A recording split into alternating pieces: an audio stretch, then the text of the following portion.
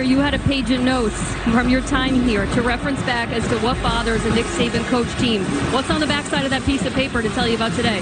Well, let's hope we didn't run out of pages. So here we go. Get your popcorn ready. Well, what's the big thing? Whoa. What's up, bitches? It's ya boy, Lane Kizzle. Have you ever seen this much swag from a coach who's accomplished absolutely nothing? Sheesh. Is that what the kids are saying now? Sheesh? Cool. As long as I'm still cool with the college crowd. And especially the college moms, if you know what I mean. But nah, I didn't answer that lady's question, because I have no fucking idea how to beat Nick Saban. I just stole that line from Terrell Owens and tried to look cool. Hopefully that line attracts the people at SC and ya boy gets that job back. Until then, I'll just keep getting my ass whooped by Saban and argue about how my decision to kick a 76-yard field goal with Janikowski wasn't a fucking stupid batshit crazy idea. Hey Urban Meyer, where we partying tonight? So are you taking the Giants to win the NL pennant this year? I think so, yeah. But I've changed my tune on the whole championship or bust thing. The fact that they won the division, and if they're competitive in the division series, I'll be happy with how the season goes. Thank you, Steven. Thank you for finally coming around to the fact that this is a fantastic season, regardless of the outcome. You had no expectations going into it, and now everyone has expectations. People should just enjoy the game. And I know people hate Jeff Kent, but it's true! Yeah, well, that's just like your opinion, man. Everyone these days has an opinion, butthole or podcast, and all of them stink, except for this one. Welcome to Just Your Opinion, Man, with Stephen Langford and Derek Papa.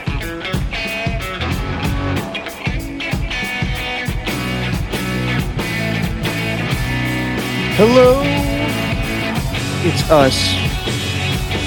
I was in the mood for some Adele because of all the Brady and Belichick promos. Like Brady and Belichick. Exactly.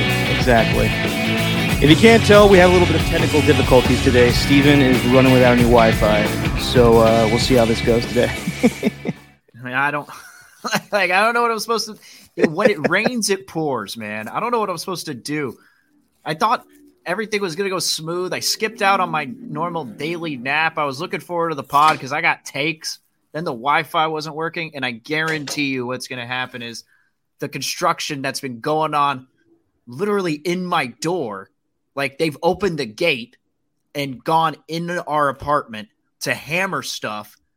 Like they can't do that. It's breaking and entering. It's going to ruin everything, just to let you know. Yeah, but they can't do that. You can't break into someone's home and start hammering shit. Well, apparently they can. This is your super? My what? Your superintendent. Sure. I don't even know. All right, this is going to go fantastic. But you know what? We'll go as far as we can. No, hey, you know what? Hey, we roll with the punches, man. We roll with the punches. Just your opinion. Mm-hmm. All right, Steven. Let's get to it. We have a special guest coming on at 4 o'clock, hopefully. And, we'll see how far we can go with this. But let's have fun as long as we can. So I know you're in a bad mood because all of the shit that's going on today. You got your wing. We'll get to that in a second. Talk to me about the Giants clinching the NL West, baby. Oh, so I was there on Friday, right? Yeah. And that's a situation where if the Giants won and the Dodgers lose, then the Giants clinch the National League West. Now, that's I don't want to say once in a lifetime moment, but it's pretty freaking rare to witness something like that. So the Giants are up 1-0 early. Darren Ruff hits a home run to left field. Few innings go by and, they're getting out of it. Runners on second, runners in scoring position. They manage to escape without giving up anything at all. So it's like the fifth inning and it's 3-0. And at this point, everybody's scoreboard watching at right field. Everyone is watching the Brewers and the Dodgers game to see if the Dodgers are going to lose. Dodgers go down 5-1. Now, at this point, it's the fifth inning of the Giants game. It was like the fourth inning in that game. Oh, everyone was excited. everybody was whispering. It was almost like everyone was playing telephone in the stadium. You know, it's like, oh my God, are you seeing Brewers Dodgers? It's 5-1. they might have a chance. And everyone's so excited. And then come to find out, Trey Turner hits a grand slam and makes it 5-5. Yeah. And the energy, even though the Giants were up 3-0, the energy just got sucked out of the place. And we waited there. They played the game after they played the Brewers-Dodgers game once the Giants game was over. Because the Giants ended, I don't know, maybe by the time the Brewers-Dodgers were in like the 8th inning. So they played on the Jumbotron? So they played it on the Jumbotron at the end and had everyone stay there, gave you the opportunity to watch if you wanted to.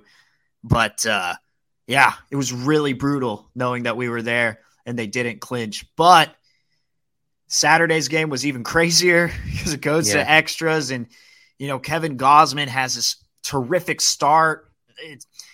It was exhausting. And then on the Sunday, it's just they dominated, absolutely dominated. Yeah, Sunday was fun between the football and the baseball and all the clinching stuff. But we'll hold off on the football for now. We'll talk about baseball since we got a ridiculous wild card for both days coming up in a couple of hours. Of all teams, the Red Sox and Yankees are playing against each other, and then tomorrow, I want to ask you this: do you hope that the Cardinals knock off the Dodgers? Because the Cardinals are a pretty good team to begin with. Do you want to face do you want the Giants to face the Dodgers, or do you hope that the Dodgers get knocked off tomorrow? I'd rather the Giants face the Dodgers. For one, there's the intrigue, right? The rivalry. Can't get any better than that. I would rather see them play in a championship series, just like any fan base in the NFL would want to see their rival team play against each other in the NFC Championship or AFC Championship, whichever team you're a fan of. It's kind of like that, but the division series is all we got because of how the playoff seeding is working out, or not seeding, but how the playoff format works out. So I want it for the intrigue, but not only that, in a weird way, I think they got a better chance to beat the Dodgers than they do the Cardinals. Because they faced the Dodgers however many times this year. They know that team inside and out. The Cardinals, the only times they played them, the Cardinals have outdueled them. And not only that, Max Muncy is going to be out for the NLDS, and he's the number one Giants killer on that team. And guess what you got on the Cardinals? You got two historic Giants killers in Paul Goldschmidt and Nolan Arenado. So no chance I want to see them in the NLDS, especially with how their pitching is going. And by the way, we're obviously working with a little delay here, so we'll have to keep this like when Bonte and Greg were having problems with the Comrex. So we'll keep our interruptions to a minimum today. But you know what, come on, as a Giants fan, you want to go up against your rival, don't you? The Red Sox want to play against the Yankees, the Giants want to play against the Dodgers. I think this is fun. How confident are you in the Giants' ability to win the whole damn thing? I know we're far from that, but just your opinion, man. Just my opinion, man. I'd say they got a pretty good chance. But my confidence is going to it depends how the first three starting pitchers go. You haven't even started eating the wing yet. I know, but I could smell it. So it depends. Like, I don't know how Logan Webb and Kevin Gausman are going to do. And who their number 3 guy is going to be. Might be Alex Wood, might be DeSclafani. It all depends on the starting pitching. I got faith in the bullpen, got faith in the lineup. Like, I think they're fine. But it's really the starting pitching that's the biggest question mark for me in this one. And look, man, I think they could go far. They've been dominating the league the entire year. Like, they really have. There hasn't been many teams, except for maybe, I don't know, the Brewers, who they could be facing in the NLCS, that have really beat the crap out of them. So I'm liking the chances. I'm feeling good about it, Derek. All right. Okay. I'm feeling good about it. Okay.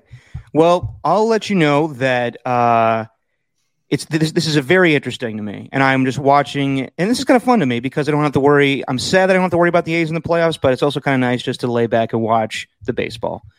Right. I will say this, and we'll pick who we think is going to make it to the World Series. There's something about the Dodgers this season. I think that they have obviously a lot of payroll to work with. They have a lot of talent to work with. Every injury that they've faced, they've covered up in trades. Max Scherzer with Clayton Kershaw. They traded for Trey Turner. When who's our homeboy that's not playing for them anymore and probably will never play for them again? The dude that talks too much. While Steven is slowly. Trevor Bauer. Trevor Bauer, yes. For a second there, I thought I lost you. For a second, you were just frozen in time. You're doing like a Draymond face. You're just sitting there like, uh-oh. And I couldn't tell if I lost you. Speaking of Draymond, we'll get to him later with our special guest. But I'll tell you now. Steven's working with a major delay here. He's reacting to things I said like 5 seconds ago. So I do like the Giants' chances. I don't know what it is. This team has just been resilient this season. I'm not a Giants guy. Everyone knows that. But hey, it's the Bay Area, and you got to show love. So for whatever reason, I think it's just not the Dodgers' year. And I am going to take the Giants. If they do play the Dodgers, I do think the Giants beat them. And I do think the Giants advance to the World Series. Kiss of death from Derek Papa. It is at the point where this season, especially coming off a World Series year where you're the defending World Series champion, something's felt off about that team. I don't know whether it's like Dave Roberts and just his overall demeanor this season. It's felt odd. I don't know if it's the decline of, Mookie Betts or Cody Bellinger. They just don't seem like, but still, I mean, they got whatever it is, 105, 106 wins on the year. They're still pretty damn good. And they're starting pitching that alone with Scherzer and Buehler and Julio Urias. Unfortunately, Clayton Kershaw not going to be able to go. Those guys are good enough. For now. Those guys are good enough to keep you in any postseason series, but hate the Dodgers, man. I really hope we beat the shit out of them. Like, that's what I'm hoping. Yeah. So are you taking the Giants to win the NL pennant this year? I think so. Yeah, I'm going All right, then. Yeah. And you know what? Baseball's fluky like that, where a team comes out of nowhere and just goes to the World Series. We saw it with the Royals. The Royals lost first to the Giants, and they beat the Mets, and we haven't heard from them since. And just teams just have fluky seasons like that. The Nationals haven't been great since they won the World Series. They beat the Astros. I will say this. I think that the Giants do make it to the World Series, and it'll be great for the Bay Area. It'll be a great season. However, I do think that they will face the Astros in the World Series, and unfortunately, Dusty Baker gets his revenge, and the Astros win the World Series. And everyone will be pissed off because everyone thinks they're cheaters, even though I think everybody cheats at baseball. Well, at what point are fans just going to come to terms with the fact, like, hey, they were cheating, sure, but they're still pretty good at baseball? I think that's what everyone had a tough time comprehending when Barry was going off, even though he was having a well-balanced breakfast for every meal. But I think, but I've changed my tune on the whole championship or bust thing. Oh. Just because, like, and I didn't realize it, but man, the month of September that they had, I want to say they were 23-7 ever since September 1st. Like, they've been playing with so much pressure and just winning game after game after game after game to the point where they take it to 162. The Dodgers are right on their tail. The Dodgers are Jason Momoa in that picture, where Henry Cavill's like taking it in the foreground. He's like all standing up like Superman, and you got Jason Momoa in the background who's like creeping up on him. It's like that. The Giants are that pretty thing that the Dodgers have been creeping up on. And I just, man, they've just taken every opportunity to actually get to the playoffs and not get to this wild card game. The fact that they won the division, and if they're competitive in the division series, I'll be happy with how the season goes. If they just get straight swept, might be a little different. Thank you, Steven. Thank you for finally coming around to the fact that this is a fantastic season, regardless of the outcome. You had no expectations going into it, and now everyone has expectations because they had, 106 wins? How many wins was it? 107? 107. The best season statistically of all time for the Giants. I say, and it's a hard word to say sometimes, I am just going to say that people should just enjoy the game. And I know people hate Jeff Kent, but it's true. Yeah, but it's different when you get there because the window just feels so small. And I don't know if they're going to do this again. So I can understand fans that are disappointed, but I've changed my tune really for the last month, just the way they've handled themselves throughout this whole thing in September. It's really going to be hard to be disappointed in a season like the one they just had. I don't know any Mariner fans from 2001, but I'd love to know how they felt when their team got 116 wins and didn't do anything. Like, I'd love to know how Mariners fans feel about that. Well, they made it to the ALCS, but if you remember I think at the time, and this is crazy that we were not bringing this up as well, I think the A's won a good amount of games that season as well, in the hundreds, and they were a wild card team. Had to play the Yankees, and of course lost again. Real quick, who do you think wins tonight? Red Sox, Yankees? Oh, I'm gonna go Yankees on this one. I think the Yankees just got too much firepower, but I want it to be chippy, man. I want this to be Red Sox Yankees like in the 70s when all they do is just brawl the entire time. I want to see. Well, they'll be brawling in the crowd tonight, hopefully. I want to see the Marine. And yes, I said hopefully. The Marine Brett Gardner, who looks like a Marine drill sergeant. I want to see him just go off at a Red Sox player. All right. I think it'd be funny. I can't stand the Yankees. I'll take the Red Sox tonight.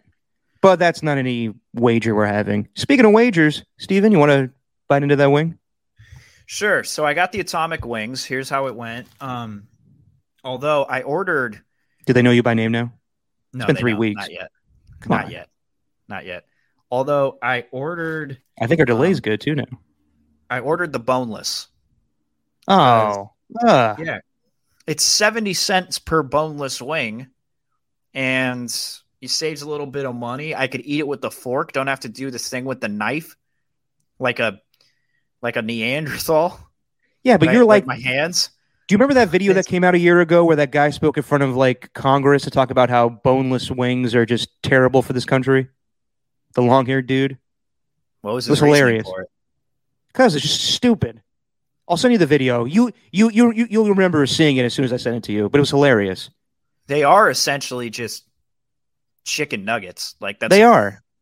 That's all they are. I mean, I don't know if I guess I'll allow this, but it counts. So go ahead and eat your atomic thigh. You're damn well about to. You're damn well going to allow this. I want to go pick up this shit at 2:30. This is stupid. Hey, a lot of things are stupid today, Steven. You got no Wi-Fi. You're eating boneless wings. It is what it is. While you eat that, I'll just say this about the Giants and Dodgers. If they do face off against each other, I like the Dodgers. I'm sorry. I like the Giants' chances just because I think they have a better manager. And I think Gabe Kapler knows the Dodgers pretty well. Obviously, Farhan Zaidi knows the Dodgers pretty well. The Dodgers have a better team, no doubt whatsoever. But the better team doesn't always win. And I just think the Giants match up for whatever reason this season better than the Dodgers. So I will take the Giants to go to the World Series against the Houston Astros. And unfortunately, the Giants will lose. But you got to enjoy it, right, Steven? You enjoying that wing? Yeah. You got to enjoy it. All right. While you're recovering, let's go to some football. And you and I spoke about it when we picked our games. Don't touch your eyes, Steven. Don't touch your eyes. What are you doing? I got a fork. Okay, good. Well, you planned ahead. You and I had a bad feeling about the Raider and Charger game going into it. Obviously, we both picked the Chargers. And let me just say this. Working at NFL Network, working from across the street from SoFi Stadium, you could see right away from across the street that just Raider fans take over that stadium. And everybody was watching, taking pictures. It's funny how people like perceive Raider fans like they're just crazy people. They're not crazy people. They're crazy about football. And they're crazy about the Raiders. They travel well, and if they don't travel well, it's clear the Raiders still rule LA, and they should be in LA. It was clear to me yesterday. It's been clear to me since I moved here. The Raiders own LA. It goes Raiders, USC, Rams, UCLA. You can pick all other college teams, and then the Chargers. The Raiders just own LA.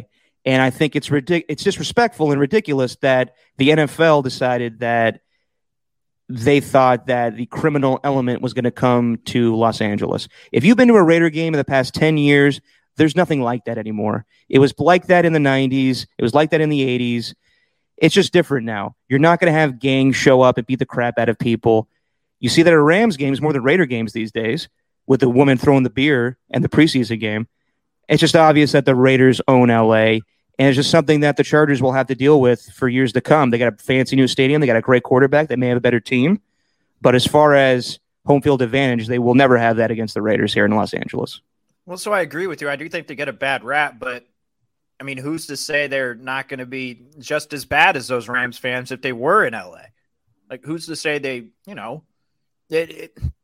whatever you perceive now is just not the reality of what would have been if they were in LA.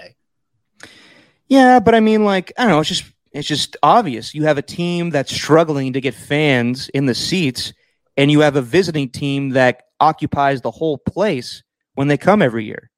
And it was clear, during the delay, which we'll get to, which was ridiculous, when Booger McFarland and Adam Schefter are debating that the Raiders should give Derek Carr a contract, they're screaming. It's interrupting Booger McFarland how loud the Raider fans enjoy seeing the Raiders come out of the tunnel. It was alarming last night. I should say alarming, but it was clear that the Raiders rule LA. It's a fact. First off, I liked the fact that they had 40 minutes that they had to kill, and Booger and Steve Young were just giving off hot takes really for 40 minutes instead of just their usual scheduled time before Monday Night Football kickoff. I kind of like that. I love Rain Dance Theater. But I got a lot of saliva building up. Does that mean you're lying? Like you said last week? Derek. Are you lying? Like Urban Meyer? Last week you said the rules of lying is that you lose saliva when you speak. So are you like Urban Meyer now? You're just lying to us? Yeah, but I guarantee you they didn't eat atomic wings from Wingstop before they started talking. Okay. Here's what's sad. The Raiders, this is hella delayed.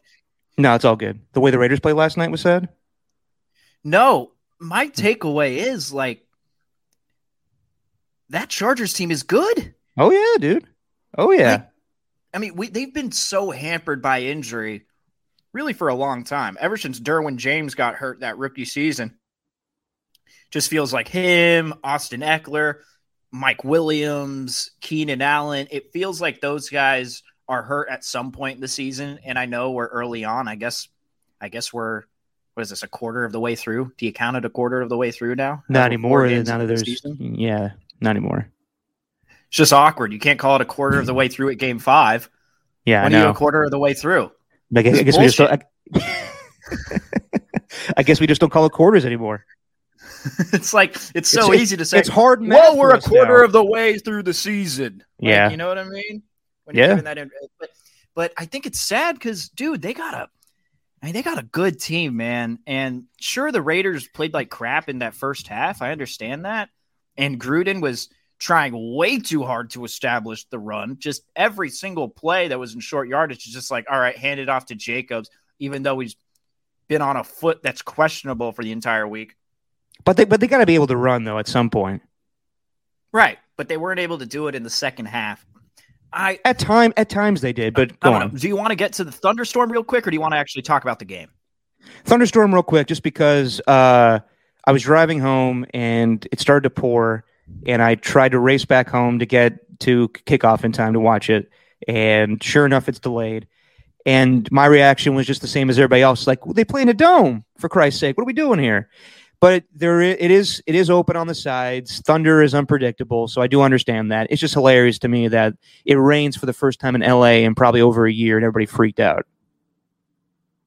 It's just typical LA, man. It's typical Bay. I mean, well, it rains in the Bay Area too, but I mean, whenever it rains in California, people freak out. The only thing that changes in the Bay Area is the speed of people driving. People go slow when they're driving. Sucks. Anyway, All right. Do you want to go first about the game? Your thoughts? Yeah. Go so there's ever since that Khalil Mack trade and, John Gruden making all these decisions, there's something about when the decisions he makes come back to bite him in the ass. There's something about that that's kind of, how should I put it? Refreshing, kind of validating. I don't know what word to use right now. I'm really tired. I haven't been able to take the nap. But there's something about the fact that he traded away his offensive line with Rodney Hudson, who was a key piece in that. Traded away Gabe Jackson, who wasn't great, but still he was Gabe Jackson. He was good enough. Trent Brown never really stayed on the field. But the fact that offensive line was a turnstile, I hope John Gruden understands this is the team that he built. Like, this is the one that everyone thought they were going to be. I know that sounds salty. I know that's not what a Raider fan would say, but there's something about it. Like when Khalil Mack, had that monster opening game against Green Bay. Like, I hope John Gruden was watching that at the time, right after they traded him.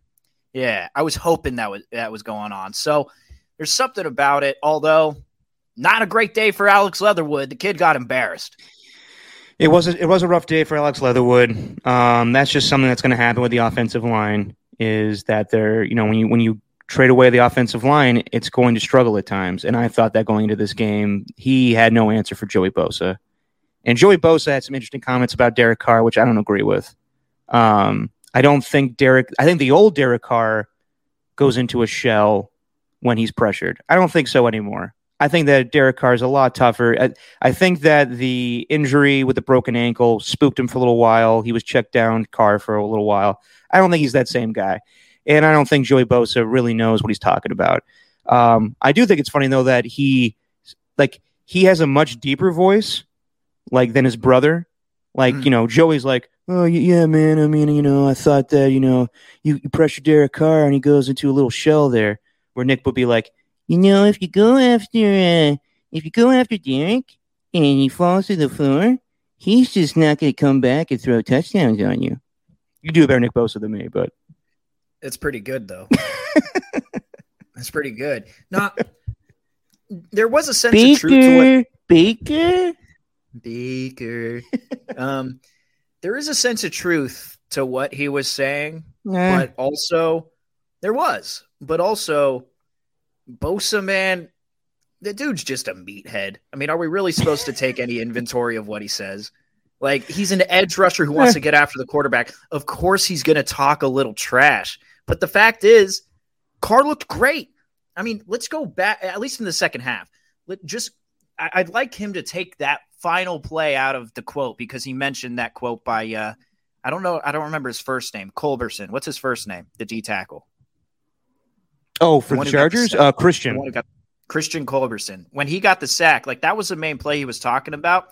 How about he goes back to that play in the red zone where Derek Carr steps up, avoiding pressure, and manages to just fire a rifle to Hunter Renfrow in the end zone? How about we go back to where Derek Carr was in the shotgun and Kenyon Drake blew you up, Joey, and then he high pointed the ball to Darren Waller, who mossed Asante Samuel Jr., So there's a sense of truth to what he said, but also, hey, he's better than that, Joey. I agree. Let's talk about Hunter Renfrow for a second. I wouldn't say that to Joey's face. Big dude. Yeah. No, he looks like an animated character that's supposed to be muscular. He looks like he belongs in an episode of SpongeBob as a lifeguard. I can see that. Can we talk about Hunter Renfrow's fantastic play on the fake punt? Just that I mean, yes, it was 21-0 at one point. I mean, at the half, but it could have been a lot worse. Hunter Renfrow makes a fantastic play on the fake punt. But let's just be real here. The Raiders got their ass kicked in the first half. And it was the first kind of letdown with the defense, even though I think at times the defense kept them in the game. But the Chargers had something to prove, and I think it had a lot to do with the fact that they knew they were going to be up against it. They game planned for crowd noise in their own stadium, and they knew that they were going to be disrespected in their own home stadium. So I think they had something to prove, and I don't think this means that the Raiders are a bad football team. I just think they just had a bad night. I'm not going to make any snap judgments about the Raiders and who they are as a team. We did see a good defensive line take advantage of that O-line. Like, sure, Gruden wasn't putting him in the best positions, but you're right. They were planning for it. They were prepared for it. Brandon Staley, whoever else is on that staff, I don't know, Joe Lombardi, who was their offensive coordinator, those types of guys, they know Gus Bradley, and they understand the type of stuff that they were going to do on defense. I thought that there were not a nice play calls for the Chargers, and the plays were well executed from Herbert. I thought he was great. But look, man, going back to that Renfro play, it was a great play by Renfro, but also let's take a step back and realize, what do you normally do? Or why is the reason that coaches try those little trick plays? Because they think they can. And Brandon Staley comes from Sean McVay, who would always have Johnny Hekker throw the football. So I think that's just, learning from that coach. But I thought, they saw something in film where they could do that. Same thing. And it's funny we bring this up, but John Harbaugh did that against the Raiders. What was it, back in 2012, where he had Justin Tucker or whoever it was? I don't think Justin Tucker was on the team back then. But the kicker ran in the touchdown when they were well in hand with the victory already. And John Harbaugh likes to do that shit like he did on Sunday against Vic Fangio. But Brandon Staley did it because he could. And I like Brandon Staley. I know we talked about last week how he scored when he didn't need to score. Go ahead. Sorry. It was just going to be one question, and then I didn't need you to give an entire hot take about Brandon Staley and who he is as a coach. It was like a question that's almost rhetorical. It was meant to be like, 2 words, and then you go back to me, then you toss it back to me. But the reason, what are you, Shaq? It's you back to me, not you back to me. All right, go ahead. Yeah.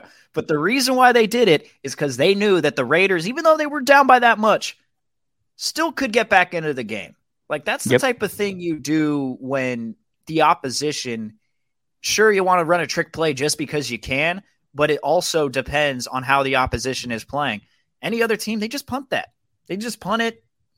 Raiders offense wouldn't be able to do anything. So that tells me that they were scared of what the offense could do if they did punt away the ball. That's what that showed me. And then Renfro ended up making a terrific play on it. Got up to 17 miles an hour to make that tackle with his sprint speed. Courtesy of Next Gen Stats right there? Courtesy of Next Gen Stats, baby. Oh, yeah. We always have to implement in our highlights. I'm not a big fan, but it is what it is. The reason I bring up Brandon Staley is because I think he's really good. And I think this may start a chain of intellectual defensive coordinators. The guy played quarterback in college. He knows offenses, and yet he coaches defense. The way he was setting things up with the cover 3 and having everything come up in front, fantastic way to play against the Raiders. Did the same thing against the Chiefs.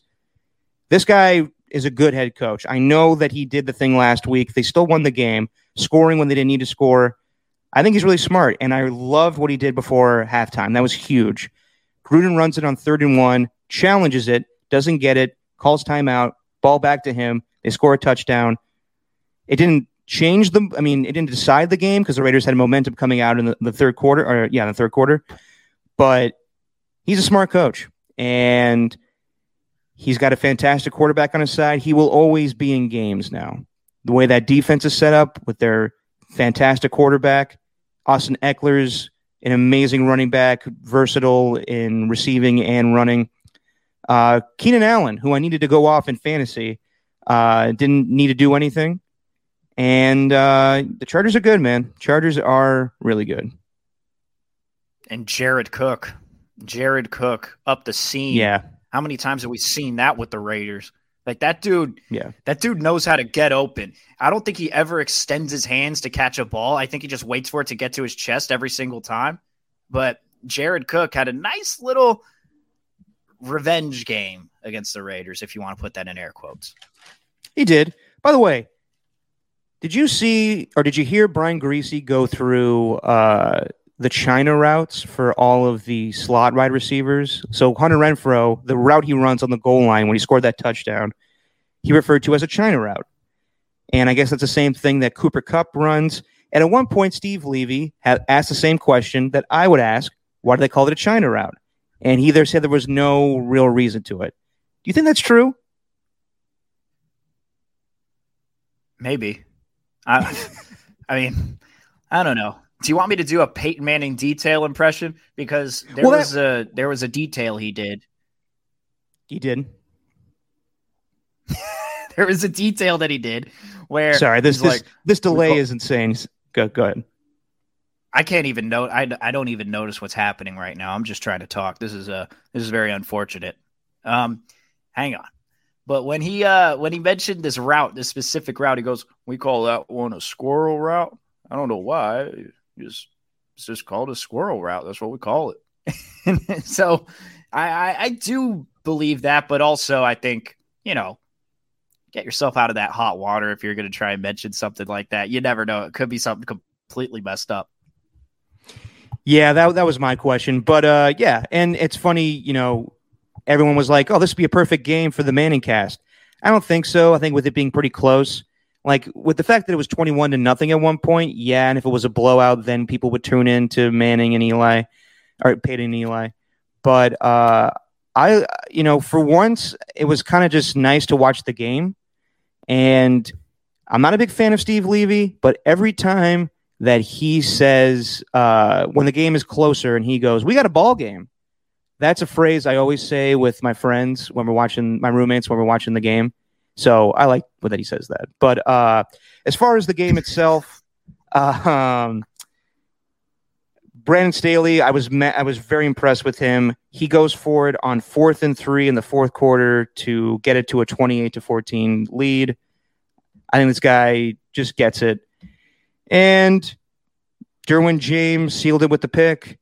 Just Derek Carr had a rough night. And it wasn't so much in the way he played. It's just that he just didn't have time to throw to anybody. And the defense was set up perfectly to keep everything in front. They didn't really, besides the Ruggs 50-yarder, they really didn't have any big plays. Brian Edwards was not found. Just something they got to work on, but I don't think it's a bad thing for the Raiders going forward. I think they can get this thing going again. But real quick, the taunting penalty on Darren Waller, absolute bullshit. Just what are we doing here? He was not throwing it intentionally at the defenders. He was just doing it. He was just throwing it on the ground, wasn't he? He wasn't throwing it at whoever he was covering. Was it Derwin James? He just spiked it. That's all he did, was just spiked it out of bounds. Like, it's so stupid, but that's the problem with these new rules, man. And when you implement them, the refs sometimes try to overcompensate. I know we're going to talk to a very special guest about basketball in, 20 minutes here, 15, 20 minutes here. But I'm going to ask, about this new thing with the NBA where they're trying to eradicate the, jump into the defender's three-pointer and try and draw a foul. The James Harden, if you will. We saw it in the Warriors preseason game last night, but it was stupid. But the thing that I like, and going back to Brandon Staley, the thing I like about him the most, not afraid to go for it on 4th down. Nope. Like, if you're a head coach and you don't go for it on 4th down anymore, and you don't see the value in that, like, I don't know what to tell you. That happened multiple times last year with Gruden where, you kick it. For example, what they did with Daniel Carlson, and ended up being a missed field goal. I know that they ended up getting called back because of a sack and they were kind of forced to do it. But still, it's situations like that, man, where it feels like whenever you don't go for it on 4th down, more often than not, it comes back to bite you in the ass. And not only that, but the Raiders have a good enough defense now to where you can go for it on 4th down. And if you don't complete it, I think the defense is good enough to get a stop. I really do. I got that much faith in them. So not too thrilled with how that one went last night. But overall, 3-1. Like, how can you really complain about a 3-1 season? Yeah. And to your point about coaches that don't go for it on 4th down, I will talk about this later. But good God, why the hell did Bill Belichick not go for it on 4th and 3 and sent his kicker out there for a 56-yard field goal in the pouring rain? And he's playing against Tom Brady. Are you fucking kidding me? Why is no one talking about that? This is a coach that 10 years ago went for it on 4th and 2 in his own back of the field against Peyton Manning, and he didn't want to do that against Tom Brady? Jesus Christ. That's one I've been going back and forth on.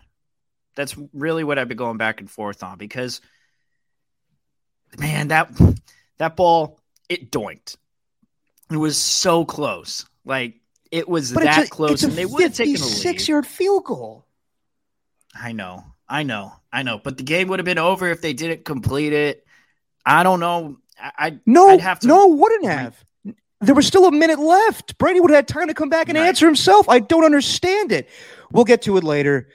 All in all, Stephen, we will. There'll be time. Maybe not. Maybe we'll both lose our connections and this whole thing will fail. But regardless, as of right now, just to put a bow on the Raider and Charger game, I think the Chargers had a lot to prove, and I think the Raiders were comfortable coming to L.A., being in front of a lot of their fans. They got too comfortable. They have weaknesses. They need to improve them. They'll be fine, but the Chargers may be a better team. And I know last week I said that the Broncos may have the best defense in the division. That changed for me last night watching the Chargers. They have a fantastic defense. Just it all depends on if they could stay healthy. All depends on the health. Like they just haven't been able to stay healthy at all. At all. And I don't know. Last night with the flag that was thrown with Asante Samuel Jr. And that play with Darren Waller in the end zone where Waller mossed him. That dude was. I thought he was going to be pretty good, and he still has a pretty high chance of being good. But I know a lot of Niner fans were really pissed off that they took this lineman Aaron Banks, who doesn't appear to get out onto the field, as opposed to this Asante Samuel Jr. So I do know some Niner fans were kind of enjoyed that part last night. Asante Samuel Jr., I think all of the juniors that have been drafted this year as defensive backs have been really good. J.C. Horn, who's the son to Joe Horn, Asante Samuel Jr., and then there's Patrick Surtain Jr., and they all got interceptions, actually, in week 2, which was interesting. But he's good. I think that's something that Niner fans got to be kicking themselves over is that Solomon Thomas is playing pretty well. Deflected ball last night, too. Yeah, but that's just one play. He actually didn't do too much as opposed to what he's actually done these first 3 games. The whole defensive line didn't do much last night, but they kept him in it. A couple of D tackles got some pressure here or there. But, all in all, it was, they got their ass kicked, but I think that they'll be all right. They play the Bears this week. They're going up against Khalil Mack once again, so we'll see what happens there.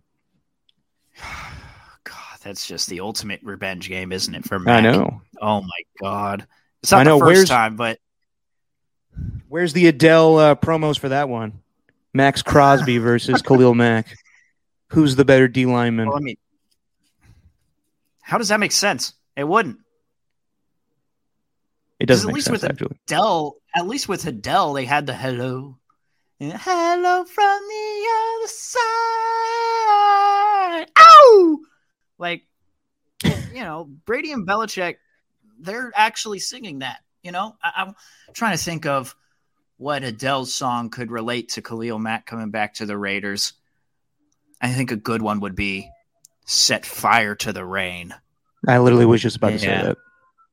And I really don't know. Fire to the rain. Watch it all as I'm on your face. There's nothing like hearing someone sing Adele while their internet connection is buffering out. Shit. All right, before we bring on our special guest, let's go through the Niner game real quick. They lose 28-21 to the Seattle Seahawks. You and I both kind of saw this coming. It wasn't so much that the Niners got torched in the secondary. I thought Emmanuel Mosley played fantastic on DK Metcalf at times. They really held Tyler Lockett in check. The defense came to play. I think it's just Jimmy Garoppolo's injury fucked everything up. Yeah, I don't believe it's an injury. Still don't, really. I kind of believe it's an injury, but you think it's something phony? I just think they benched him. And the fact that he said after the game, it might take a couple of weeks, and then bringing him back, I don't know if it's phony, but it's very fishy. Everything that's going on with all of that is very fishy. Something isn't right. Hold on, I know we're on a delay here, but you think that they would take out Jimmy Garoppolo in a 7-7 game to throw in Trey Lance, who did not look good? The fact that it was a 7-7 game, it shouldn't have been a 7-7 game. should not have been 7-7 going into halftime. What should it have been? It was bad. It was bad. What, with the Niners? Yes. Okay. The defense played well. They came out, and the pass rush was there. Dee Ford showed up after not being there in last week's game. They sacked Russell Wilson, I believe, on the first 3 drives on 3rd down each time. Mm-hmm. Impressive. I thought it was Javon Kinlaw on the last one, but apparently they gave Dee Ford 2 sacks and Bosa 1. Debo is looking great right now. He's the go-to guy in this offense. George Kittle, I think he's hampering with an injury right now, but Debo's the go-to guy right now. George Kittle is a fantastic player, but if you want a big, explosive play, I think you got to go to Debo. Jimmy turned the ball over, threw that quick pick to Quadre Diggs. It's a great play by Quadre Diggs, but all in all, it's another turnover. And it's predictable. It's all predictable, dude. I know. It's like these receivers, they're just going to run a quick slant. Everyone knows that, and you're just going to jump the route if you get an opportunity. Now, granted, it's so hard to make that play, and I don't think we give nearly enough credit to the defensive backs for actually making the plays instead of just, blaming it on the quarterback right away. But a change needed to happen. And, up until I saw him at the podium, really hard to call BS on it when you see him at the podium because it actually seems very genuine and how pissed he is. Yeah. But, he's kind of, it's me giving hot takes. But never goes wrong with that, man. Not a good one with that one. But either way, this is something where I saw Trey Lance, and I understand he didn't look good. The dude didn't expect to go in. Yeah. He didn't get any practice with the first team reps. Look, dude, I'm just at the point now where I'm saying rip the Garoppolo Band-Aid off, bring in Trey Lance, start your franchise now because Garoppolo's proven he's not going to get you anywhere far. Steven, you can't do that. I don't care about the win-loss record. I don't care about 2019 and the one thing that he did in the playoffs where he led them to the Super Bowl. It was 2 years ago, Derek. If you bench Garoppolo now, you're going to lose Greg Papa's daughters as fans. Don't you see? Oh, well, okay. Now I've changed my entire stance. Take back everything I just said. No, whoa. I agree with you to a certain extent. I'll say this. Yeah. Trey Lance was not ready to play that game. I don't think he's ready to play right now. He was erratic at times. He wasn't accurate. He makes fantastic plays with pure talent, but he doesn't see the field. Now, as far as next week, they play the Arizona Cardinals, and we'll talk about it later, but the Arizona Cardinals are for real, and they may be the best team in the NFC West. They have Chandler Jones, and they have J.J. Watt. And while the Niners have Trent Williams is dealing with a shoulder injury. Say that slowly. And he will play probably, but I don't feel comfortable throwing Trey Lance to the Wolves, and the Wolves being Chandler Jones and J.J. Watt. You may have to do it because Jimmy's hurt. But if Jimmy can play, I would play Jimmy because I don't feel good about Trey Lance in that position. I don't feel good about Jimmy Garoppolo in that position, but I feel better about Jimmy Garoppolo in that position. Then, if you're 2-3 after that point and you're in a bye week, then I think it's time maybe to start evaluate things and start playing Trey Lance. But you don't want, just as much as you didn't want Justin Fields getting sacked 4 times against Aaron Donald in week 1, you don't want to do that to Trey Lance next week. So I would say hold off on that if Jimmy is healthy. And I think I lost Steven. I think Steven is frozen. Hopefully we get him back. In the meantime and in between time, yeah, I just think that, Steven, are you there?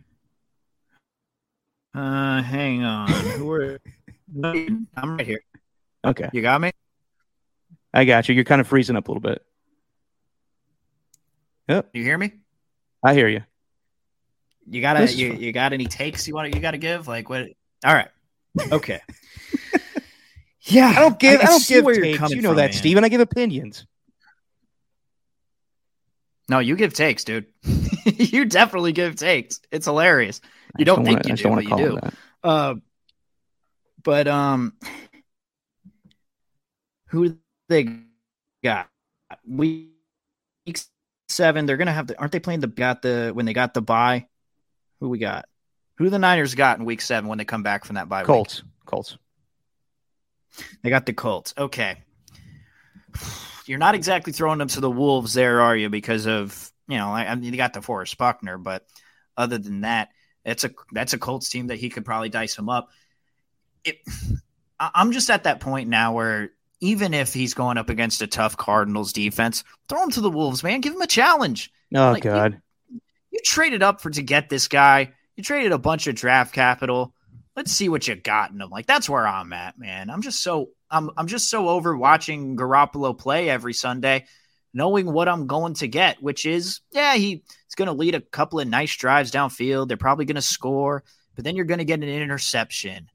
And also, I think one thing that not a lot of people are talking about, and something that happened in the morning, and something that nobody listens to old Steven here whenever no one listens to me anyway, but nobody listens to me when I was saying that Raheem Mostert, that's going to be a huge loss because that dude is so fast. And there's been multiple times where, hey, man, if Raheem Mostert were in the game and they had that kind of a lane, which Trey Sermon has had, Raheem Mostert would have gotten through that lane. And I think that's a bigger loss than we're making it out to be. That's not helping Jimmy that much at all. And the win-loss record, tired of hearing about the win-loss record. He's 5-5 in his last 10. Like, that's all I need to know. I know, Steven, but... And he also almost got George Kittle's leg taken off, by the way. Just throwing everything high. My God. Well, I thought Jamal Adams had fantastic coverage on him, and that's basically the reason that the Seahawks got Jamal Adams was to cover George Kittle. And even though they messed up terribly on that wide-open touchdown by Deebo Samuel, the Seahawks just know how to play the Niners well. Russell Wilson didn't have to throw for a bajillion yards. I think he threw for 149 and a couple of scores, but I thought the defense had a good game plan going into it, and things just got sidetracked by the Garoppolo injury. Trey Lance has a lot of talent. He's a great athlete. He needs to learn how to be a great quarterback, and it will take time. I don't think you need to shatter his confidence by throwing him to the wolves against the Cardinals. You may need to if Jimmy plays in the game and you're losing by a shit ton of points and he gets hurt and you want to try some things out. But I wouldn't do it. If one game shatters his confidence, you shouldn't have got him at quarterback. I heard Sean Salisbury say that on the Football Hour, and I loved that. If that shatters his confidence, then that one game won't shatter his confidence completely. I'm not saying that. I'm just saying that.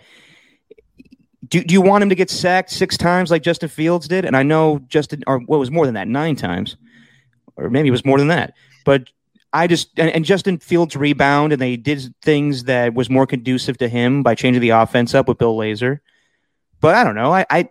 You're playing a really good team in the Cardinals. I know that it would be, throwing something new at the Cardinals they haven't seen before and may give you a chance. I just don't like it. I think that if you lose, you're 2-3. There's still a long season to go. You're at a bye week. Regroup, change the offense, have Trey Lance play against the Colts on Sunday Night Football. Maybe. I don't know. Who knows? Well, you know what? We can agree to disagree on this particular subject. We can. And part of me does feel bad for Garoppolo. Part of me really does. And it looks like we have our special guest here on the line. This is great. Do you know how to we do. I know how to do it, Steven. Steven, you're the one that has his Wi-Fi problems, okay? And thank God, hopefully this person saves this broadcast. All right. Joining us now, you're live. Joining us now is our good friend from 95.7 The Game. She was a producer. She covers the Warriors every day. It's Whitley Sandretto. What's up, Whit? What's happening, my guys? It's been so long. It has been. What are you wearing a Yankee hat for? I just liked it. My friend gave it to me, and it's kind of just been my style lately, so I've been rocking it. Okay. Are you wanting them to win tonight? No, I'm not a Yankees fan. I'm not even going to lie. They're wearing the hat on like their most important day of the season so far. And you're just I don't want them to win. Are they playing a game tonight? Who knows? I'm not a Yankees fan. But I do like the hat, so that's why I'm wearing it. Well, thank you for joining us, Whitley, and thank you for saving the show. We've been through so many technical difficulties. Steven's dealing with no Wi-Fi in his house, so that's been fun. It doesn't work. Look a little fuzzy. Yeah. You're all you need now is a cigar, and you would be AJ Hawk on Pat McAfee show, just coming in all disordered and everything. Yeah, well, whatever. What can you do? What can I like you do? the background, though. Yeah. Thank you. He has a good background. None of it's mine. Yeah, exactly. Whitley, thank you for joining us on the stream, and I'm sure we're getting a lot more people watching us now. Real quick, we'll start off with some fun stuff. How are your Chiefs ever going to recover from this 2-2 start and being last in the AFC West? How are they ever going to recover? You know me, I'm already overreacting. Their defense is so bad. Like the last couple of years, the defense was a little bit better. And the year before that, it kind of was like this year. But this year is the worst defense I can remember in a minute. Especially them trying to stop the run game. It's terrible. Like, I don't honestly have any expectations for them to make it to the Super Bowl again.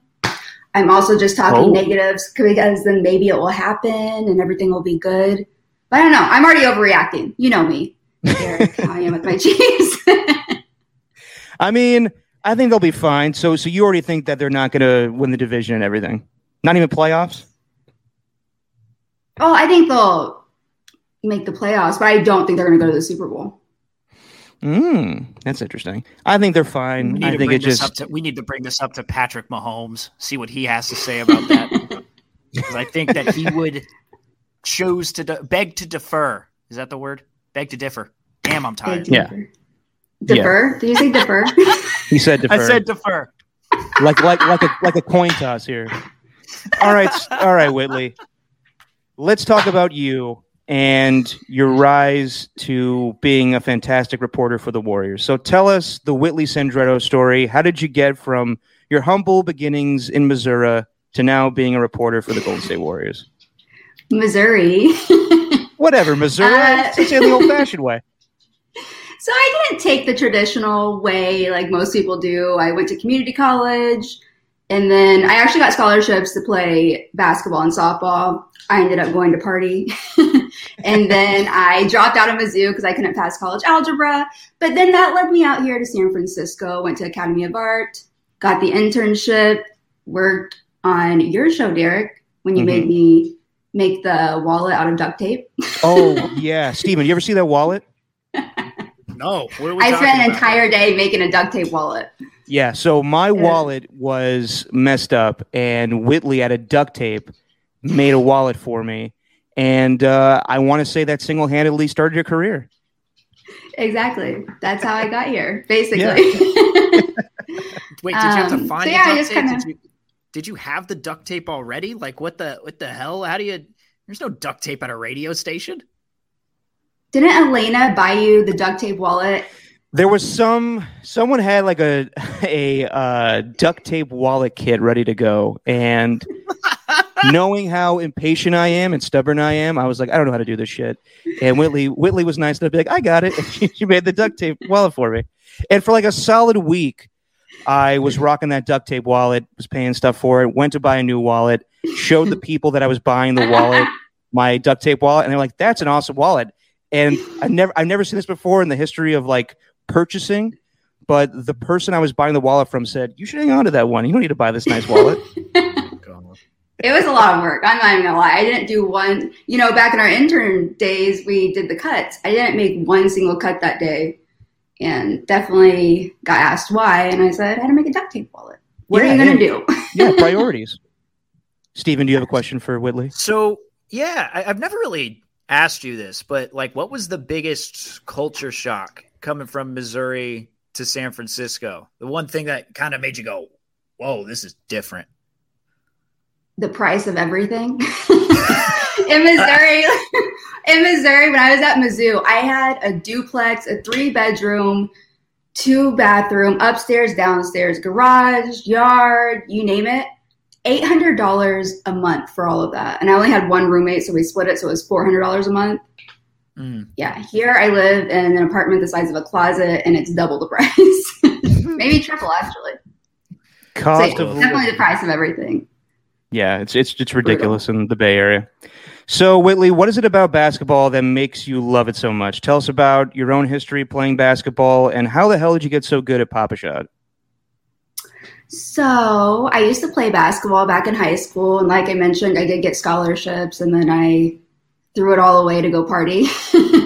But my dad refused to put me in dance class, and so I was just kind of, forced into sports, which I think worked out just because I ended up loving it so much. And I'm too like hyperactive, or when I was younger, I was like that child that was all over the place. So I needed some structure. So I think sports gave me that.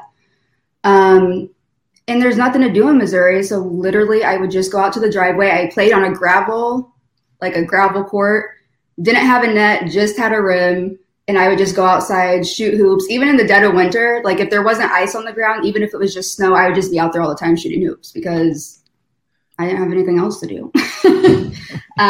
So I think that's why I got good. And that just developed my shot. And that led to me just going to sports bars, playing Pop-A-Shot. Yeah, I don't know actually how I got good at Pop-A-Shot. I think just maybe because my shot's good. And then I always go to Pop-A-Shots too. This is the key. Go to the ones with the real size basketball. I don't do that mini hoop stuff. Well, I do mini hoop stuff, but like, you know what I mean? I only do the behind the bag stuff for this one, but you know what I mean. At sports bars, I don't like the mini ones. You have high standards for your Pop-A-Shot. You are What? Yes, exactly. are an unbelievably good Pop-A-Shot player. Like I thought you were just, talking shit at first. Like I thought you were just being cocky, but then you went out and performed and you backed it up. Who was like the team that you were paying attention to when you were growing up being a fan of basketball? Was there like a specific team or a specific player that you followed? As my connection's just starting to get terrible here. Your face just went blurry. At least the background looks good though. So growing up in Missouri, we obviously don't have an NBA team. So I watched a lot of college hoops, especially Mizzou. But during the Derrick Rose MVP season and around that time, I grew to really love the Bulls. And like growing up, we didn't have a lot of money, so games are really expensive. So I actually didn't go to my first NBA game until I was 21. But I watched it my entire life, but that was when I could finally go. And my first game was at United Center, watching Derrick Rose, Taj Gibson. I think Carlos Boozer was on that team. Joakim Noah. Jimmy Butler was later on. Yeah. Noah. So yeah. So I ended up watching them, loved them, and then Derrick Rose had his injuries and broke my heart. No. So that was sincere. Yeah, well, totally. To be real sincere for a second, though, being a woman in sports is tough. It's a male-dominated industry. Just curious, what are some things that you've had to overcome being a woman covering a sports team? And do you think things have been easier as time has progressed? I think I'm lucky that mainly what I do is the NBA, especially with the Warriors organization. You could not name a better organization from like top to bottom. Every single person, every player, front office, everyone, they're just so respectful and they never, ever make you feel uncomfortable. They just feel, they make you feel like you're involved. So I've been really lucky in that aspect. I would say baseball, like clubhouses and stuff, that's a little bit different. It's still very much a man's world. Football too, but especially baseball. But you get just the normal little comments here and there, and people don't believe that you actually know what you're talking about. And then when they find out that you do, they're like, oh my God, like that's amazing. It's like, you don't have to make it that big of a deal. I'm pretty sure I could school you in basketball right now. But I would never say that. Probably could. You know me, I can't trash talk. I try and then I just get the giggles. So I try. Like sometimes I look in the mirror and I like hype myself up. I'm like, okay, Whitley, today is going to be the day you're going to like tell someone off. Never happens. So yeah, I can say I'm very lucky to be able to work around the Warriors and the NBA because I think that's very more accepting of women. And I think like the all women, the all female broadcast teams are starting to become more prevalent, especially among the NBA. And so that's just fantastic.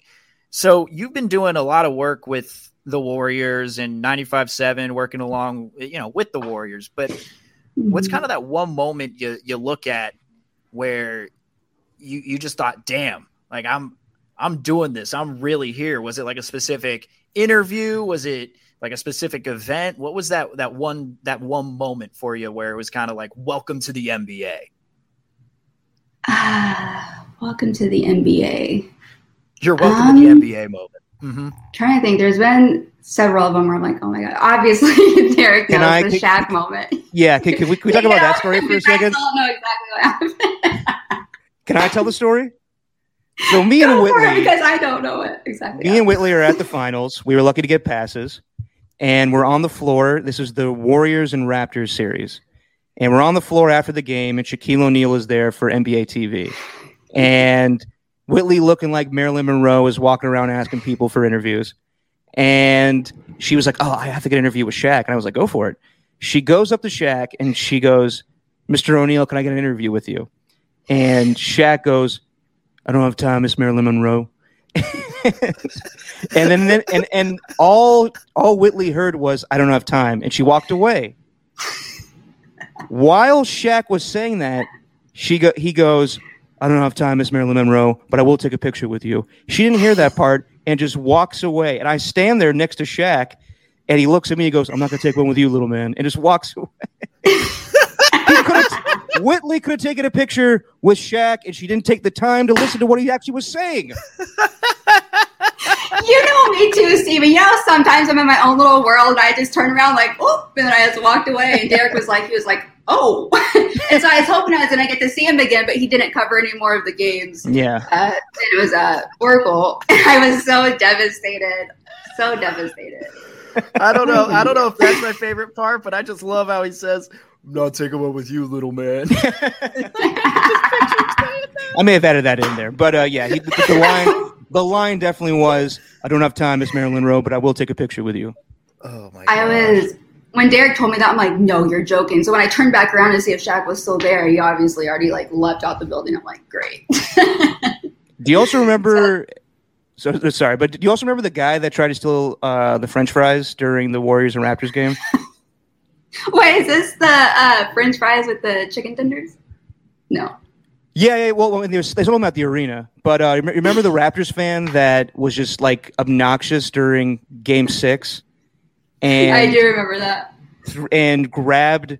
He was so obnoxious, yelling, and we were sitting in the media section, and he's yelling at Warriors fans the whole night. He's just being so obnoxious.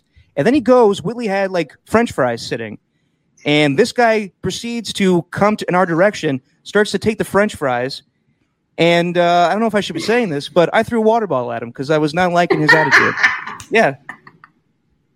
Well, that was the same game that Clay got injured, right? It was. No. Emotions were high, so I'm justified in throwing the water bottle at him. Exactly. Yeah, it was definitely justified. I will tell you an embarrassing moment. I don't know if I should say. I mean, it's not bad. No one's listening. Go ahead. It's fine. We got 2 viewers. So it was after the finals.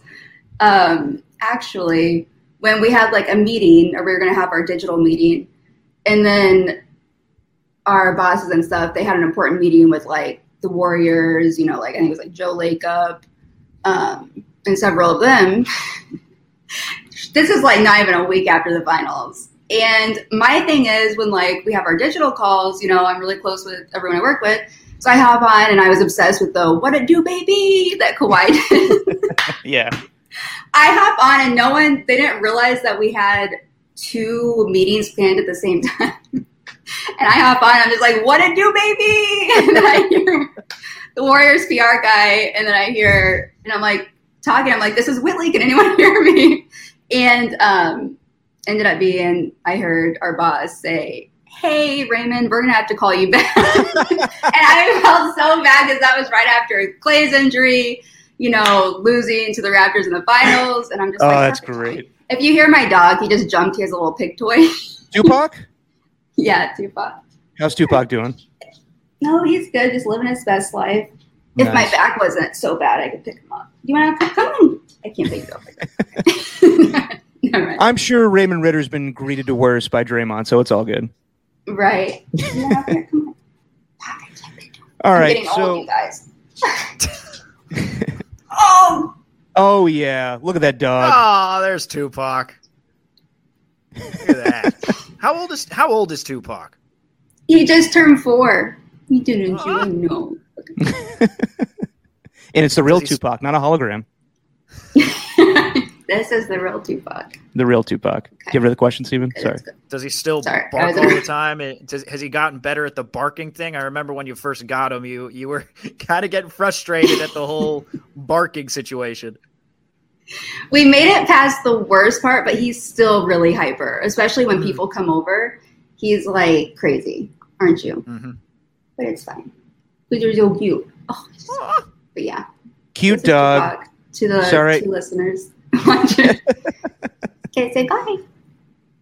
Bye, Tupac. That was fun. I know we just saw that cute dog, but I have another serious question for you.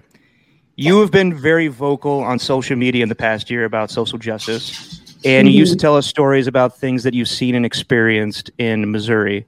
So why is that so important to you?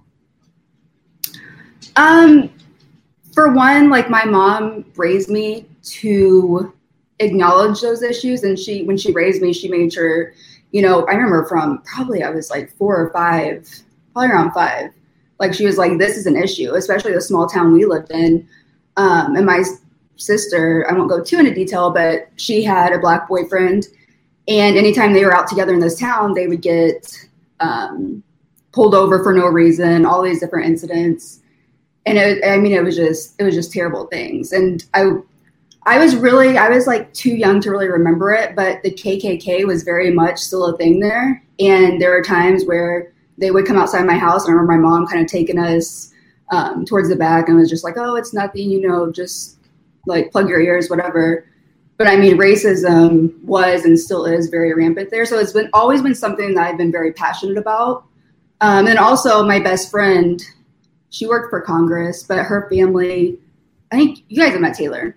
But they started the first and only Black newspaper in the Central Valley. It's based in Fresno. And so I've got to learn so much from her. And but it's just always been something that I've been aware of, just because my mom made sure to instill in me, like, this is what goes on. This isn't okay. This is what you can do to help others. Never stay silent. Always speak up. So I've always kind of been like that when it comes to that. Yeah, I'd say the one thing that's, ever since really Colin Kaepernick, was kneeling on the sideline and everything that was happening there, it just feels like it's taken such a long time for that type of stuff to be put on notice, for racism to be put on notice, and for the racists to get called out. And I think it's kind of scaring them a little bit. And just seeing everything that happened in 2020, with the pandemic and the NBA taking a stand, the Milwaukee Bucks not even coming out to dress before the game. I mean, there was a lot to happen all at once, but it feels like it's something that, needed to be put on notice because people clearly just, weren't aware of these issues. And that's the thing. I think they need to be put on notice because it still goes on. I'm sure it does, but it's just like now people feel more comfortable putting it out there and being like, this is what's going on. But yeah, 2020, it was such a bad year with the pandemic, this and that. And of course, George Floyd and everything was just absolutely heartbreaking. But at the same time, that's the year that finally stuff started, being brought up and it got everyone's attention. So I try to look at 2020 as being like a year of awakening where people finally just were exposed to stuff that maybe they didn't know about, or maybe they chose to ignore. And now they were forced not to ignore. Well, now in 2021, we're slowly coming out of the pandemic. But there's a new issue that has people up in, an uproar. Vaccination status. And of course, prior to this weekend, it was a big deal with the Warriors. The NBA has made it pretty clear if you're not vaccinated, you're not playing, especially in cities such as San Francisco or Brooklyn. And going into the weekend on Media Day, it was pretty clear that Andrew Wiggins was not going to get vaccinated. And it's a strong stance to take because he would not be able to play in the home games for the Warriors. He would just be able to play in the road games, 41 road games. And you think with, as you said earlier, a very open-minded organization with the Golden State Warriors, especially with their head coach, Steve Kerr, that wasn't going to stand. So things have changed since. Obviously, Andrew Wiggins spoke yesterday. He is vaccinated now. Doesn't sound happy about it, but he is going to do it, or he already did it. What was the feeling like? You were in that media day room. What was the feeling like with the organization and with the writers when it was made known that Andrew Wiggins was not going to do that? I will say Andrew Wiggins is very laid back, and he never gets sassy or anything. And during media day, he was just, you could tell this was something he was very passionate about. Anyone who asked him questions, of course, like that's the topic. So people are going to continue to ask him questions. He wouldn't comment on it. Around the organization, though, I will say that one thing so you have like Andre and Draymond, who are different leaders than Steph and even, Steve Kerr. Steve Kerr and Steph, like they're very adamant about getting the vaccine, but they're still good leaders in the way where they're not going to make Wiggins feel bad. They made it known that they think that that's what he needs to do, but no one ever really pushed Wiggins to do it. And that's what he said. Like yesterday, he was saying that it was all love in the locker room. I know Draymond spoke out for Andre Iguodala. Andre, I was a little bit surprised how supportive he was. But I think they did that too because, certain people, certain personality types, you can't just attack them and expect them to go do these things. So I think with Wiggins, they kind of realized that. And also another, I don't know what this has to do with the vaccine, but Wiggins, his reason for not wanting to get it was he said a couple years ago he had a reaction to Tylenol. So he tries not to put anything in his body.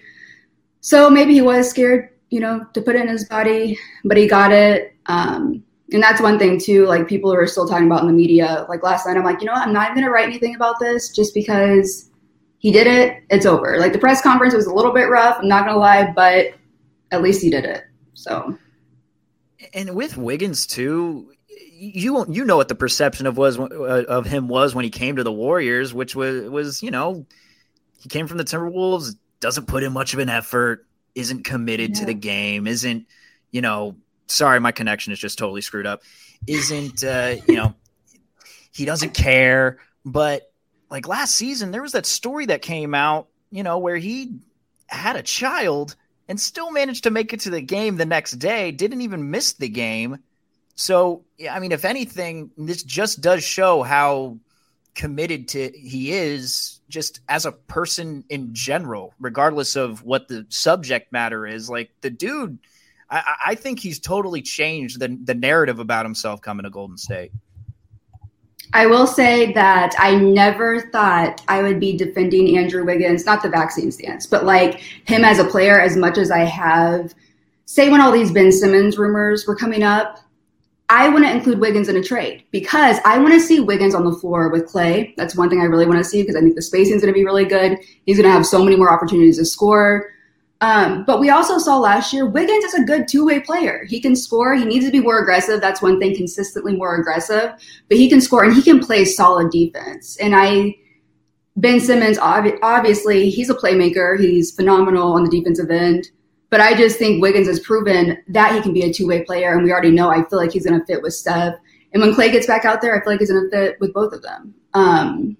So, yeah, I've, really changed my stance on Andrew Wiggins, him on the Warriors. At first, I'm like, But last year, and also how durable he is. He only missed one game last year, and that was literally the game that didn't matter before the playing game. Right. So I think he takes pride being able to be out there every single night. And I think, especially in this day and age, in the age of load management, I think that's just such a good thing. And you can't find that everywhere.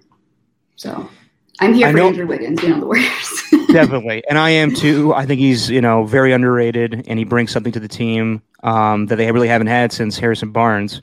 Better version of Harrison Barnes, in my opinion. Yeah. But just going back to the vaccine, I know that he got it and everything's good now, but you can tell by his demeanor he was not thrilled that he had to take it. And I don't think it's going to be an issue with the team going forward. I think it's just a bigger NBA issue like Bradley Beal and Kyrie Irving will have to deal with if they don't decide to get it. But were the Warriors prepared? I don't know if you know this or not. Were they prepared if he was not going to change his mind to go into the season with him just playing in road games? Bob Myers, Steve Kerr, they all said from the beginning at Media Day, our expectation is we're going to have a full roster, and this is going to be our roster. Andrew Wiggins will be there. And I know last season, Wiggins, he said that he didn't want to get the vaccine, but if he was forced to, he would end up doing it. And I kind of knew all along that that's probably what it was going to come down to. Now compare that to Kyrie Irving. I don't know if Kyrie will do it. There's kind of two different, people, personalities. But all along, I kind of had that feeling Wiggins would end up doing it because I think the game means too much to him. And he's finally found a home. Like, he loves being with the Warriors, and he doesn't have to be the star. He can kind of, just be a role player, contribute. So I kind of knew all along that he would end up getting it, but he definitely didn't want to. Yeah, that was clear. Yeah. Got any more vaccination questions, Derek? Or no, I'm done. I'm done. Excellent. Cool. So, last night, first preseason game against the Blazers. Okay? Yes. Now, not going to try and draw too much from the... No more vaccine talk. We're talking 69 now, right, Steven? 69 shots? Oh, yeah. 69 threes, baby. 69 threes. We're going to get a lot of threes this season. Sorry for my immature interruption there. We're not trying to make too much out of preseason. I understand that. But I don't think it's too far-fetched to say that Jordan Poole could steal Klay Thompson's job before Klay Thompson. Okay, no. I started shaking my head. I think Jordan Poole is going to mean a lot to this organization in the future. I'm not going to lie, but I know you're joking. Yeah. Yeah. Klay, boo. Yeah, of course. Right. I'm so excited for Jordan Poole this season. I thought last year he was awesome. And he's going to have such a big role. Sorry, did I interrupt you? Are you good? No, my connection's really slow now, so I'm just like, I don't even know what's happening. I am loving this. Jordan Poole, he's going to have such big minutes this season. Are you guys trying to get me to have the giggle so that I can't function? It happens. Well, later we'll try to get you to giggle more, but go ahead and ask Steven stupid question. So Jordan Poole, he's going to have big time minutes this season, especially because Klay, I will put money on it, he's not going to be back until January. And then when he does come back, because the Warriors aren't going to rush him back, and then when he does come back, he's going to be on a heavy minutes restriction. So Jordan Poole, and I think it's just he's going to get this time on the floor with Steph. And I think he's going to be a big part of this team. He has to be if the Warriors want to stay competitive while Klay's out. But Jordan Poole, every single teammate, every single coach always talks about how hard of a worker Jordan Poole is. And it's just funny because his rookie season was 2 years ago. And Warriors Twitter, they were calling for, oh my God, what did Bob Myers do? Jordan Poole, everyone hated him. And now it's just he's in the gym working all the time. And it shows. And it's not even just his shot, it's his all-around game. I'm so impressed with his playmaking. One area I know he wants to work on is defense. So I think that's something this year I think he's really going to focus on. But last night, he was pulling up from Dame and Steph range, and I loved it. I love Jordan Poole's confidence. I'm excited for Jordan Poole. Oh, like Guru, I'm excited. I'm excited. One more question about media stuff before I get to the basketball talk. Draymond Green, he is very outspoken. He's been a lot more outspoken in the recent years since he's gotten paid because he's comfortable with the Warriors. But he's definitely spoken out. He had that interview with Kevin Durant where he, chastised the organization for how they handled their situation. He also spoke recently at Media Day about how he doesn't think that the way the team is set up in the past has had success for championships. So as a reporter, how entertaining is Draymond Green? Is he entertaining? Do you like that he speaks candidly, or has it run its course a little bit? I love it. I love Draymond. And the thing is about Draymond, too, is a lot of these players, they won't give you honest answers. Draymond, typically you have like 10 questions per player. Draymond, you literally get maybe 5 because each response is like 5 to 10 minutes long. But he's very thoughtful, and Draymond's very respectful. I remember at first I was like, oh my God, Draymond going to be a little, mean, whatever. I love Draymond, and I love that he speaks his mind. I don't think I'll ever get tired of Draymond. The only thing is, though, when you find out that he's going to be speaking, I literally have to mark off the rest of my day because there's so much content that comes from that one press conference. But yeah, no, I love Draymond. I wonder if the transition from playing in the regular season, not making it into the playoffs, going to the Olympics, I wonder if something's going to change this year because he hasn't taken as much time off, because the break after the 2020 season was the longest he'd had off since, 2014 or whatever it is. He had a long break there without really having to do much. I'm thinking that this summer, playing in the Olympics, staying in shape, I think this is going to benefit him for this season. And that's just kind of the Warrior optimist in me, Whitley. No, I agree. And Draymond's talked about that. And also Steve Kerr. Steve Kerr said his offense, it looks so much better. He's attacking the rim more. He's looking to shoot more. And I mean, even last night, Draymond looked good. And I think playing in the Olympics, that did give him, he stayed in shape. But I think that's definitely going to be a benefit to him. The only thing, and maybe you guys are going to talk about this, I do worry about a little bit with the Warriors, their small ball. Obviously, they're known for small ball and they're great at it. But the wear and tear on players, it's real, especially guys like Draymond who have to defend these big men. I worry a little bit about that, but I think Draymond's in excellent shape, so I think he should be good. So you talked about how you think Klay Thompson won't be back until January. What about James Wiseman and his recovery? Where do you think he plays? When do you think he plays this season?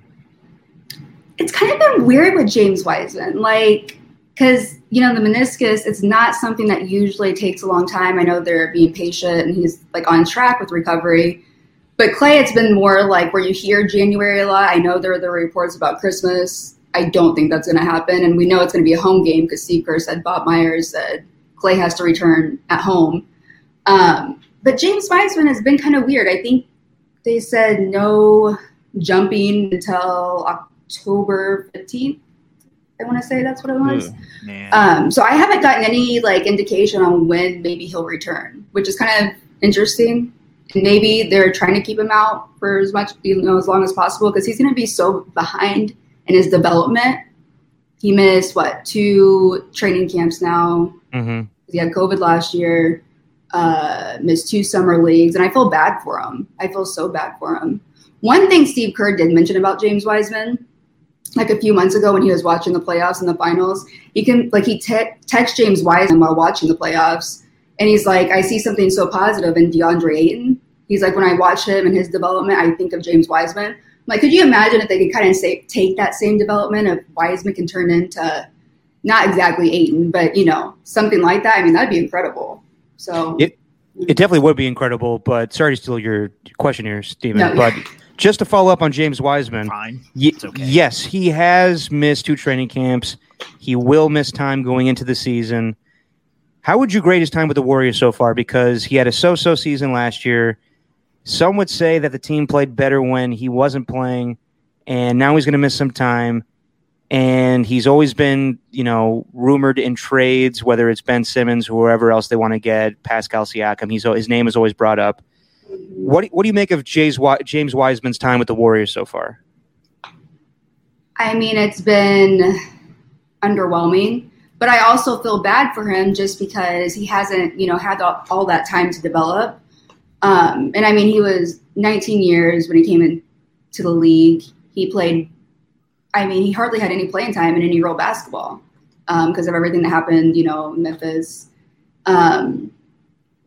So, it's been underwhelming. One thing I worry about with James Wiseman is his lack of confidence. It's not there. If you compare him to Jonathan Kuminga, who is 18, I think he's actually going to turn 19 tomorrow, his confidence for a teenager, I'm like, what the heck? But James Wiseman, you can tell he kind of walks around, he's a little slumped over. He's just, I feel like he needs to find that confidence. Because I think the talent's there, but if you don't have that confidence, you're not going to make it in this league. The NBA is brutal, especially with guys, like James Wiseman, who seem a little bit weak. But I just think it's going to take some time to develop Wiseman. So we'll see. I think he's going to be a great player. Now, does he fit into the Warriors, their system? That's the question. Yeah, and I don't know if he does. He had a couple of flash moments last year. I go back to the.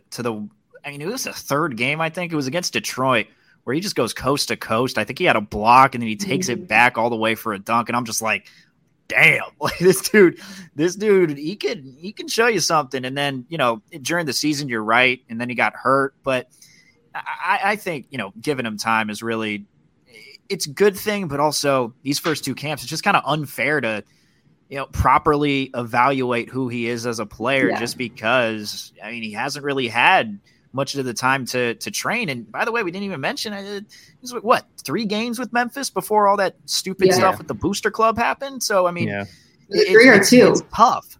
Yeah. 2 or 3, whichever one. It wasn't higher than that, though. Yeah. But that's brutal. You spoke about Moody or Kuminga, though, and that was going to be my next question.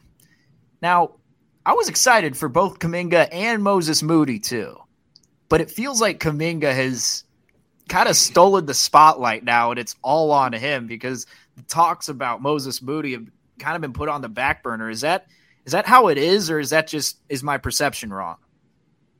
No, it definitely has been like that. And of course, I didn't know much about Kuminga. I watched some of his highlights and stuff, but I didn't watch, the G League Ignite that much. But when I was watching his highlights, I'm like, oh my God, he definitely, there's just something there. And then watching him during Summer League, I know you can't judge a player off of Summer League, but he just, for one, he has the confidence. He's fearless, and I just can't get over the fact that he's 18 years old. I can't get over that. When I was 18 years old, I was getting ready, I was eating pizza rolls and throwing my life away, throwing my basketball career away.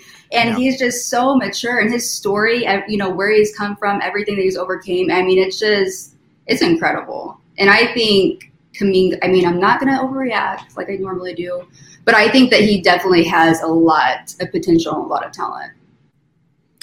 I'm way away from 18, but I still love pizza rolls.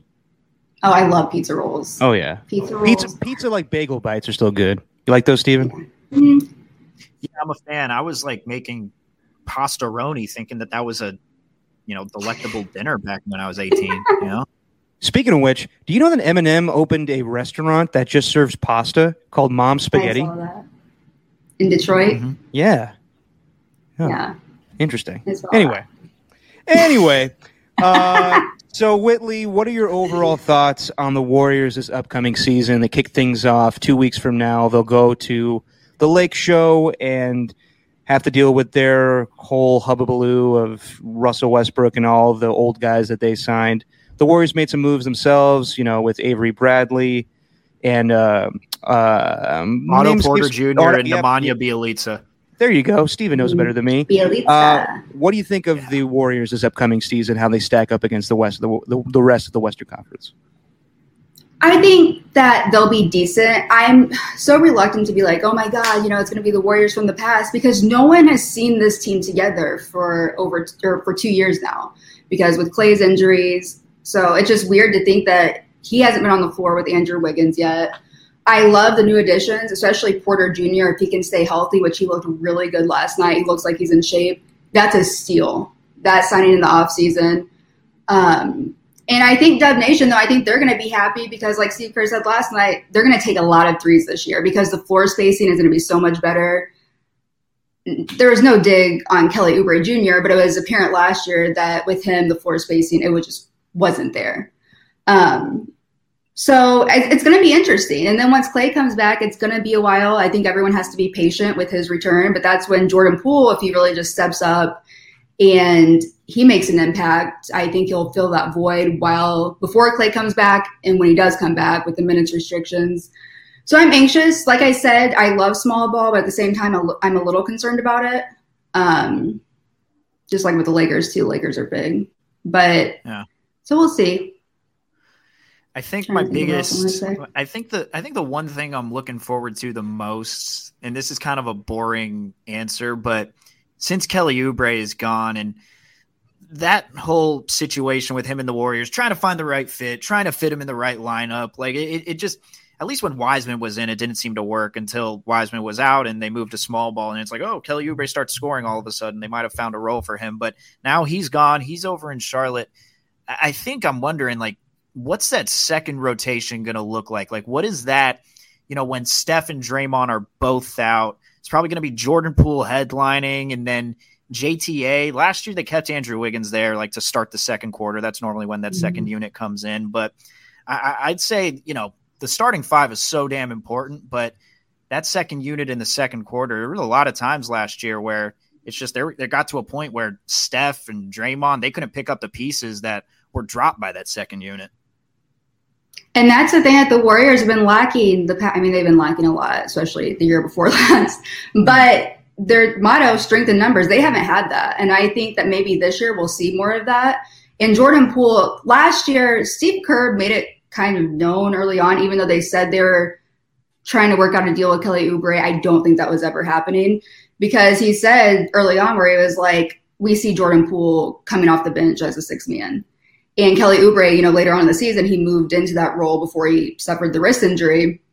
So I think having Jordan Poole, when you have Clay back, Jordan Poole is a sixth man. I think that is going to be incredible. And then I don't know who will come off, after that with that second unit. But I think that's one thing we'll see that we've been missing the past few years is strength in numbers, depth off the bench, floor spacing, ball movement, kind of like the Warriors. I'm not saying the Warriors in 2016, but I think we're going to see more spacing and ball movement like we did back then, hopefully. We've talked so long about the Warriors that we haven't even brought up Steph Curry once. And this upcoming season, we will have a new rule change, the James Harden rule, where it has to be a normal shooting motion in order to get a foul. And it's not really a part of Steph's game. He does it at times, but it's not like he tries to get fouls every play like James Harden does, which is just unbearable to watch at times. Steph has talked about it. He says he doesn't know if it will impact his game. Do you think it will impact his game? I don't think so, but what I do worry about is how consistent they're going to be with it. I mean, if you're going to not make these calls, you have to literally not make these calls. And a couple of things I do worry about too, because I know the NBA, they've really emphasized that we do not want you to call a foul on these certain plays. Now, but I worry that maybe they'll stop calling foul calls on some of these. They'll be trying too hard. And that's where I worry, because Steph doesn't hardly get any calls anyways. And last night, the no call, I thought that was great because he did jump in to the defender. But for the most part, Steph, when he's falling back and stuff, it's literally because I think he has to fall back because they're underneath his feet. He doesn't want to roll his ankle. So I hope that they're consistent with it. I feel like James Harden is a very good actor. So I'm anxious to see how they go about officiating him. Chris Paul, of course. But yeah, I don't think it'll affect Steph's game that much, because Steph's never been like a James Harden where he's constantly just flopping and stepping back. But I hope that they call the correct fouls too, so people aren't getting injured. Steph is also spending so much time around the rim lately. That was so impressive to me. Just every single time he was finishing at the hoop, he was just doing things where you kind of just sat back in your couch and you're just like, the hell? How are you even, what are you supposed to do to guard that? I loved it. Loved it. People don't talk about it enough. Obviously, if you're a Warriors fan, you know what Steph does around the rim, how he can finish. But the casuals, I guess, is what the kids say these days. They don't. They don't appreciate what Steph does. Sheesh, as the kids say too. Sheesh. Oh, he or she. No. Yeah, well, yeah, whatever. I'm so old now. I don't even know what the hell kids are saying. Anyway, sorry. I have to Google. You're not old. I have to Stop Google saying things. You're old. I'm so old. Anyway, sorry. Yeah, you're younger than me. Me? Yeah. Am I? I think so. By a couple of years. Oh, I look really old. Anyway.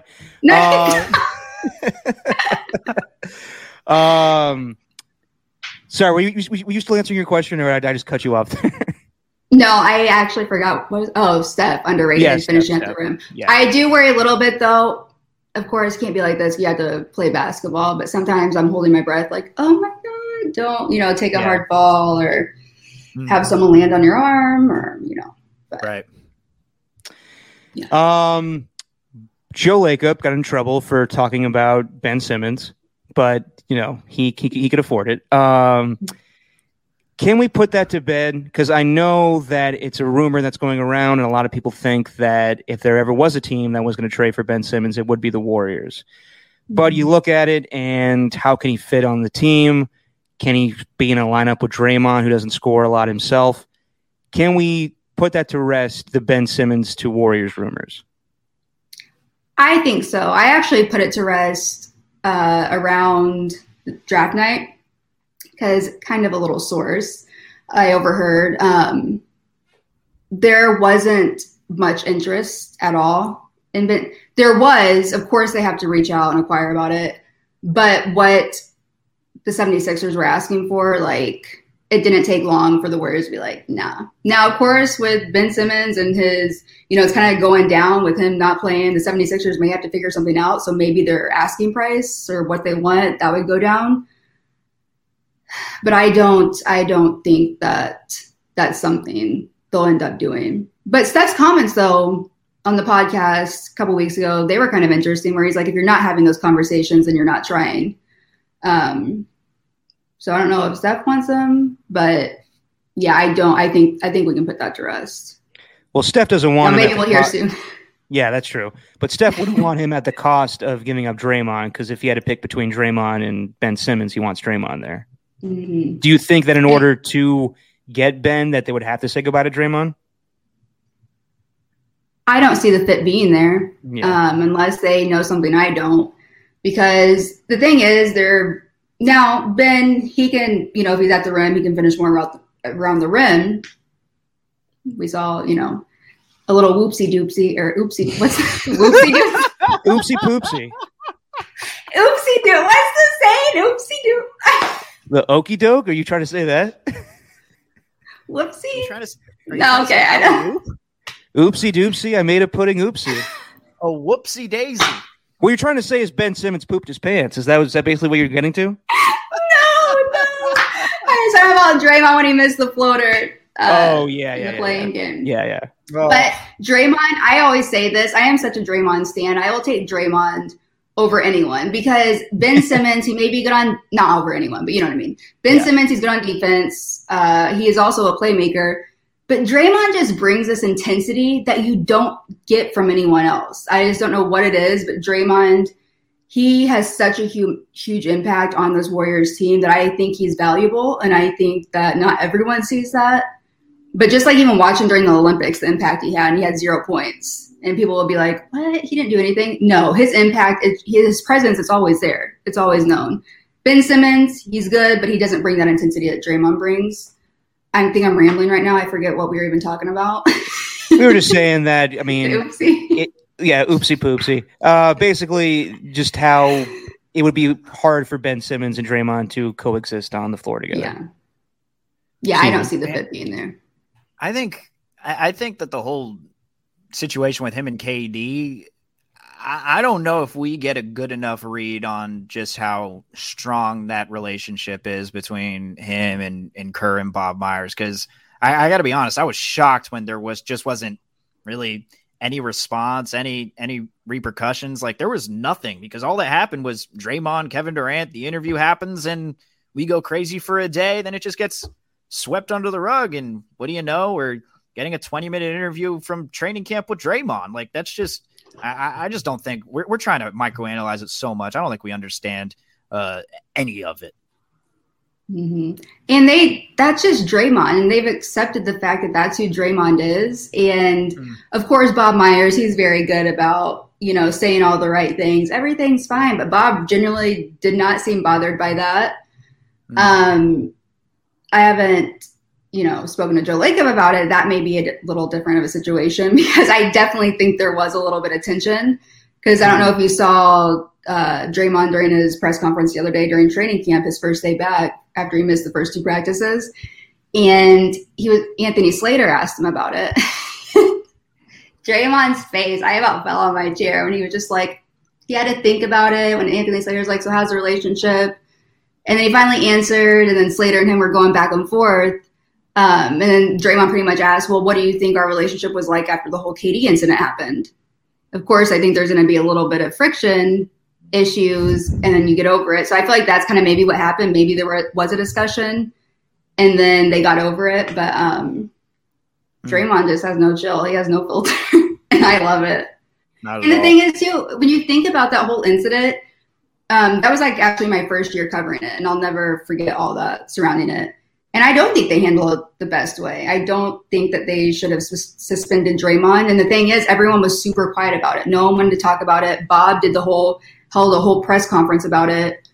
And I think that Draymond and KD, I think they were both kind of bothered by the fact that their voices weren't being heard about it. And so I guess I just used that opportunity to unleash everything. But I think everything's good between ownership and Draymond. That's also not the worst thing Draymond's done to Steve Kerr. If we remember the halftime where Draymond didn't want to put his shoes back on in Oklahoma City and basically just screamed at Steve Kerr. They've been through a lot worse together. Yeah. You ain't lying. Whitley, what should I expect? You have now seen Mizzou join the SEC. What should I expect when Texas joins the SEC now for football? I mean, just bad football. Mizzou, it's been bad football. I mean, that was the worst thing that they could have done. I mean, they don't have the recruiting power, and lots of these teams who haven't been in the SEC, they don't have that recruiting power. These big powerhouses do. And Mizzou, it's been, because I was at Mizzou when they transferred over to the SEC. It's been a long time ago, showing my age. Not that long ago. And of course, everyone then, we were all kind of excited about it. So I'm like, oh yeah, we're going to be in this big conference. Basketball's been a little bit better, but it's not great. Not great. I'm not looking forward to it because I just think that Texas is going to get their ass kicked in the SEC, but probably. We'll see. Yeah, probably. We'll see what happens there. Steven, do you have a final question? What's the dad joke you've been rolling with lately? There you go. I was hoping you were going to ask. I was gonna follow up with that if Steven was gonna ask it. Whitley, give us a good dad joke. You always have the dad joke that you're rolling with. What's the queen one now? She's the queen of dad jokes. What do you got, Whitley? Oh my God. No, I can't do that one right now. That one's not gonna work. Okay. You know me, I have to refocus, think of it. What was the one you told Steph Curry? Oh wait, I'll tell you this one first. Okay. Why did she's gonna laugh before she tells it to us. As normal. I've been waiting to tell this one. I've been alone for 2 years now. Although Sam, you guys know Sam Hustis. Yeah. Last year, the Warriors, they set us next to each other, and I felt so bad because I tested out all my dad jokes on him, and you could tell he was not into it. So shout out Sam for listening to me. Okay. One day I'm going to tell a joke without not laughing. Okay. Why did the Tupperware lady escape from jail? Why? Because they couldn't contain her. Isn't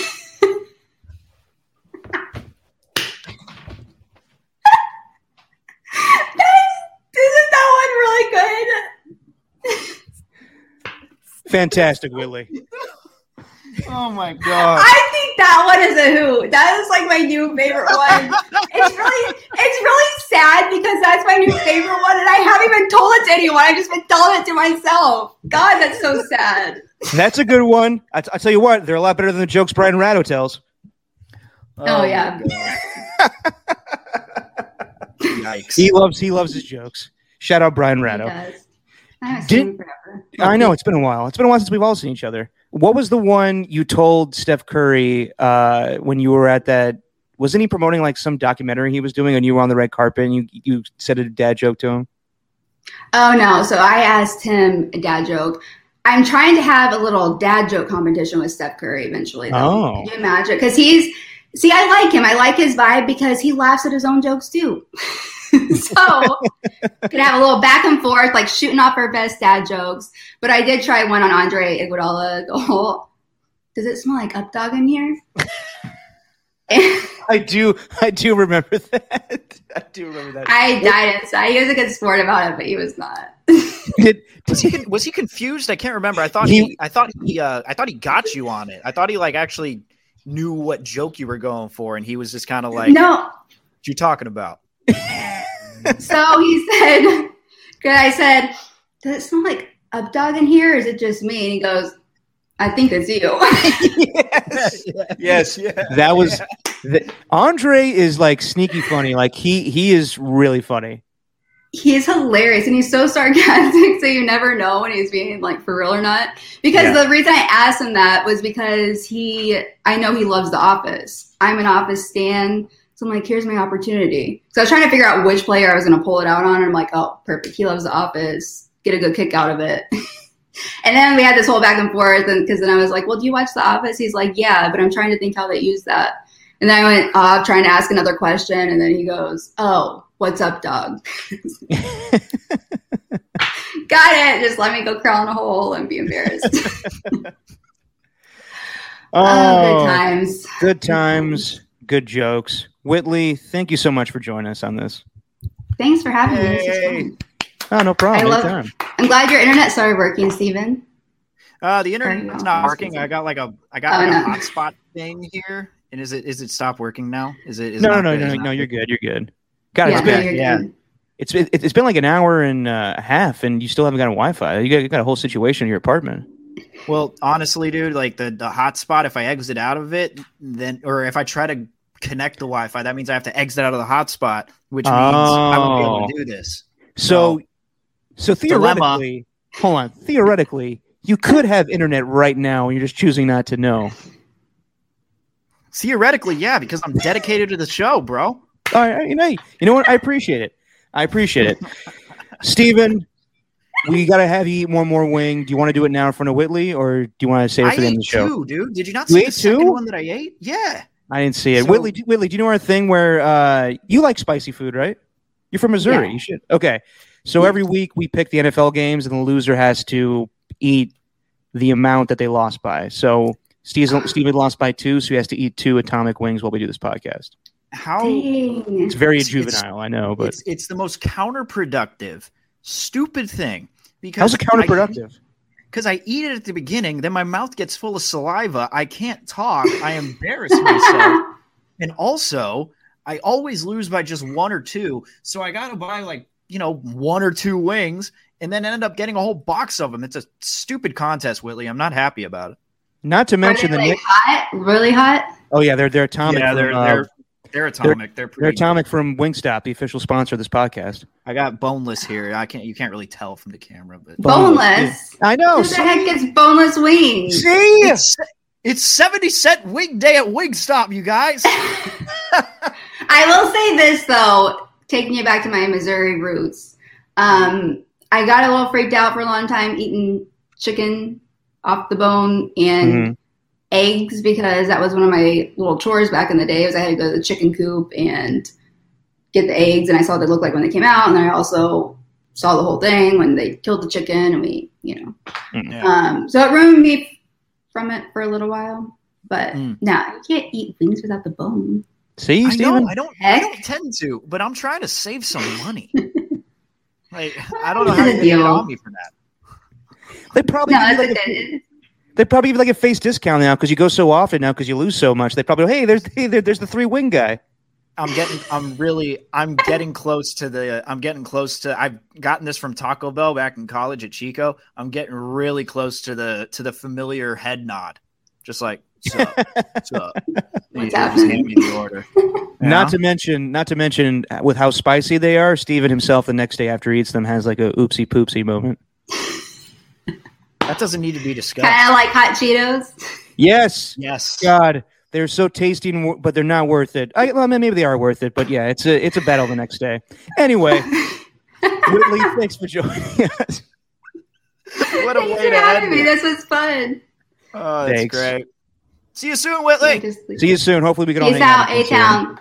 Peace out, A-Town. All right, Steven. That was fantastic. And look at you. We all were worried that we weren't going to be able to and I think Whitley was still like in like the waiting room with the chat just listening to us for a little while. Now she's gone. You're despite no Wi-Fi, and I thought the show was going to be a shit show, but everything held up. It was fantastic. Everything did hold up. I didn't know you were going to be going so deep into the questions. I was ready to throw out the pool joke right away with Klay Thompson. I've been keeping that one in the holster ever since last night's game. And then you're just going on asking about the off the court stuff, Derek. I didn't expect that. We need to plan these interviews better. I'm sorry. Maybe you need to actually write some questions down too. You can tell? Yeah, I can tell a little bit. All right. Before we get out of here, we got to do it. We do it every week. It's time for wins or wangs. Stupid. It's not stupid. Before we do it real quick, Steven, overall thoughts of week 3. Week 3? Week 3. I forget what week it is sometimes. Week 4 in the NFL. We saw the Chiefs rebound, put a beat down on the Eagles 42-30. Sam Darnold, he's turning into like Cam Newton with how many rushing touchdowns he has. But in the end, the Cowboys win that one. Saquon wins it in overtime against the Saints. Kind of still a great game, but kind of a low-scoring affair between the Browns and Vikings. In the end, the Browns win. Justin Fields has a comeback, or comes back from his poor performance from last week and beats the Lions. And finally, Carson Wentz gets a win. Oh, yeah. There was a wild one against the football team and Falcons. Real quick, Cardinals are really good. They put a beat down on the Rams. It's time to take the Cardinals for real. Well, dude, as long as Kyler Murray and DeAndre Hopkins are there, plus a guy that not many people are talking about, but Chase Edmonds looks really good. Running back. He's running hard, man. So hard. You gotta do the Greg Papa hard. When you get just Kyler Murray scampering around, he's got that helmet that's just too big for him. He's just able to roll out to the left and fire a rocket. Oh, yeah. I mean, they've been as consistent as anyone in the NFC, and still quarter of the way through the season, Derek. Quarter of the way through the season. Yeah, and you check that math. And look, man, they look great. I think the Cowboys look fantastic too. The only loss they had was that close to the Bucks. Buccaneers look great. Rams look good. They all look good, man. I'm not going to draw too much from week 4. All I know is, and this is like the one, because with football, it's so hard to say something with conviction, but good God, watching Ben Roethlisberger is the saddest thing on this planet. And also juxtaposing that on the planet? Jesus. Yeah. Okay. In the midst of everything that's happening in 2021, Ben Roethlisberger watching him play. Ben Roethlisberger's poor play, homelessness. I see. Okay. Exactly. But no, that's like the one thing is just, man, a lot of organizations, they may feel like they're in kind of a bad place. And I don't know if that little little interaction between Mike Tomlin and Aaron Rodgers, where I was just about to bring that up. Mike Tomlin gave him like the tooth biting, like a couple of old friends, and maybe that's what the reaction was. But I mean, if Aaron Rodgers goes to Pittsburgh, you got to put Pittsburgh atop that AFC next season if that's going to happen. But watching Ben Roethlisberger is just sad. That's like been my main takeaway from these past 4 weeks. My main takeaway from last week was the Broncos are not as good as I thought they were, and you were right about that. And you really hate them for some reason, like hate them. I don't know why. I can't stand them. Because you're still a Raiders fan and you still have animosity towards the AFC West. Now that I'm not as diehard as a Raider fan, I appreciate every team now.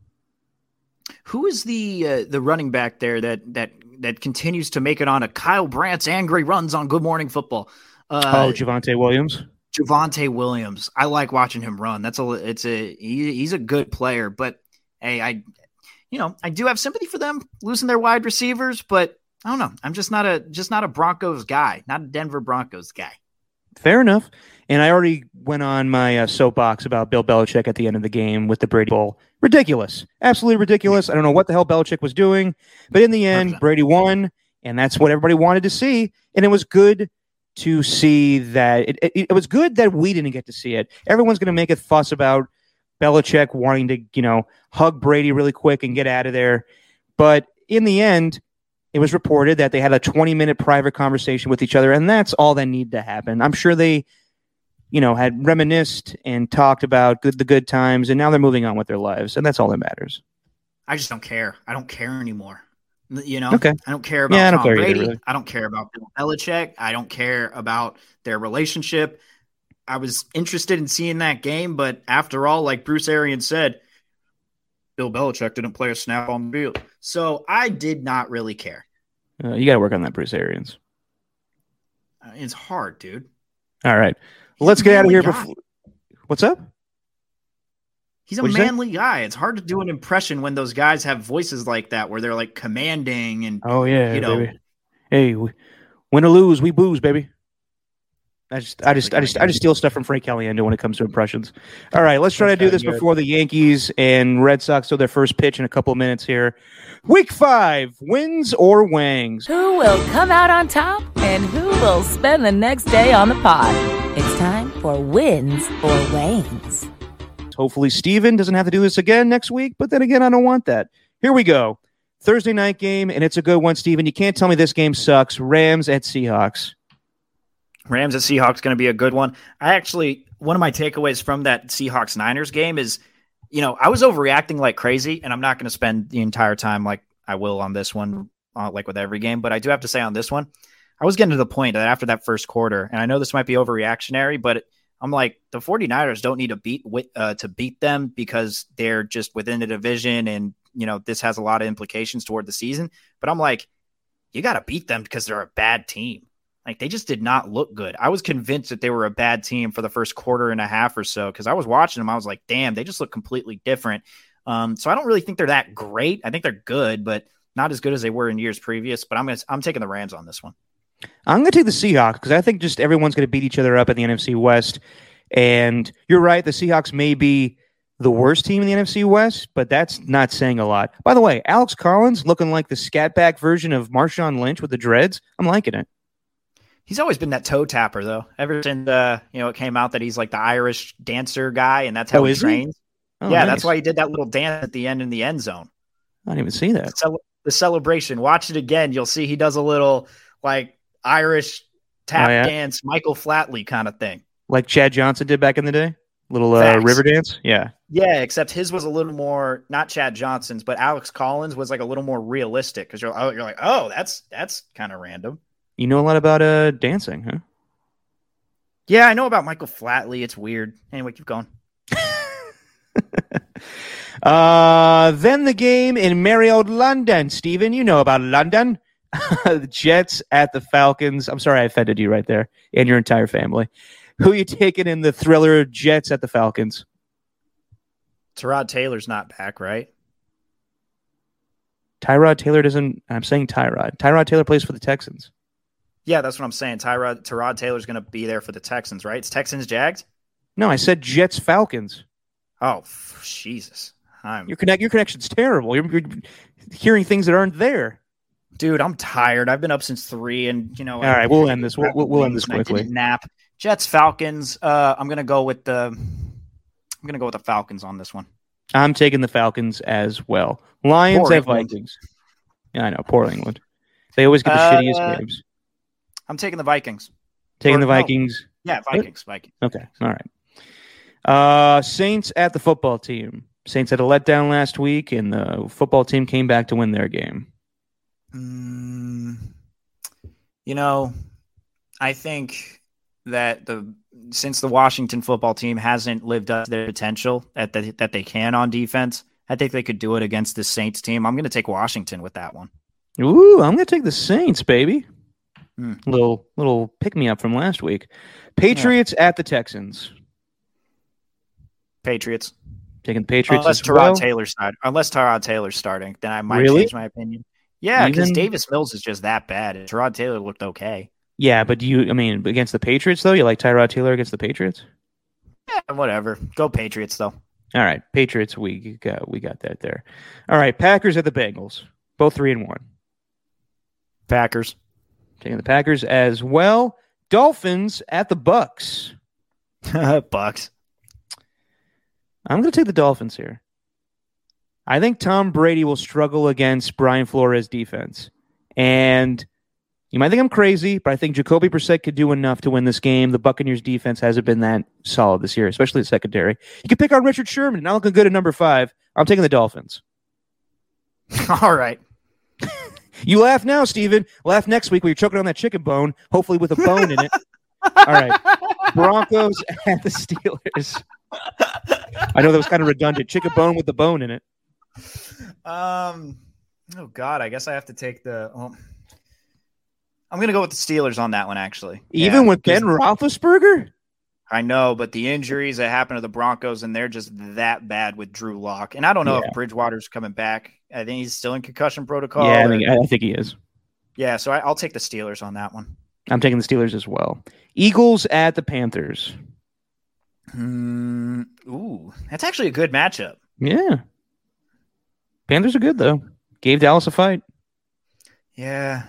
The Eagles didn't look good against the Chiefs. And I think it's going to be a really close one, but I'm going to take the Panthers on that. I'll take Panthers as well. Titans at the Jaguars. Will Urban Meyer be the head coach by this Sunday? Oh, my God. Let's talk about that real quick. Urban, what are you doing, buddy? What are you doing?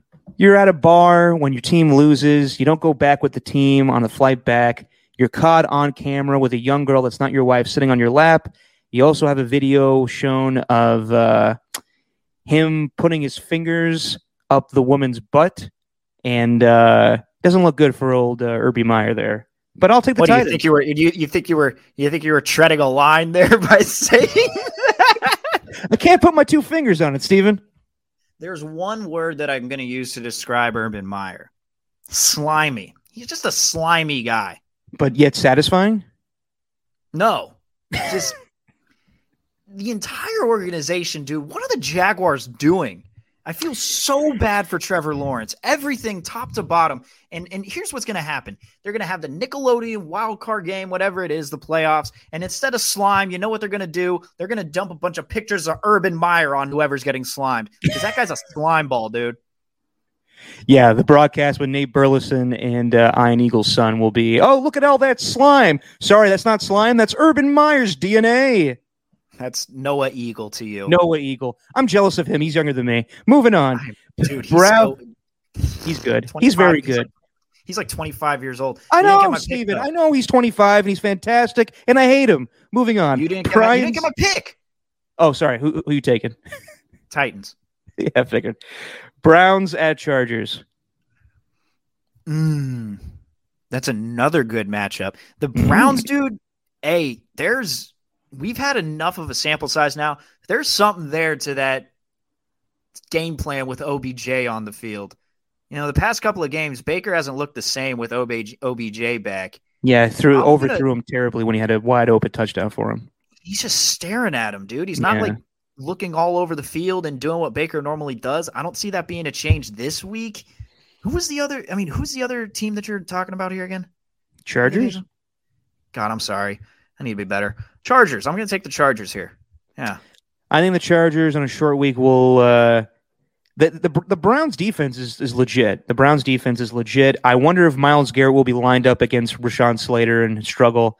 Rashawn Slater, that is. I'm going to take the Browns here.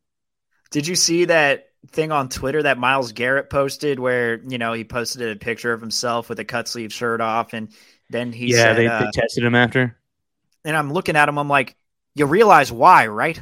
Yeah, he's ripped. Look at your arms, bro. He is unbelievably ripped. I do want to see like a 5-on-5 game with edge rushers, 5-on-5 basketball, that is.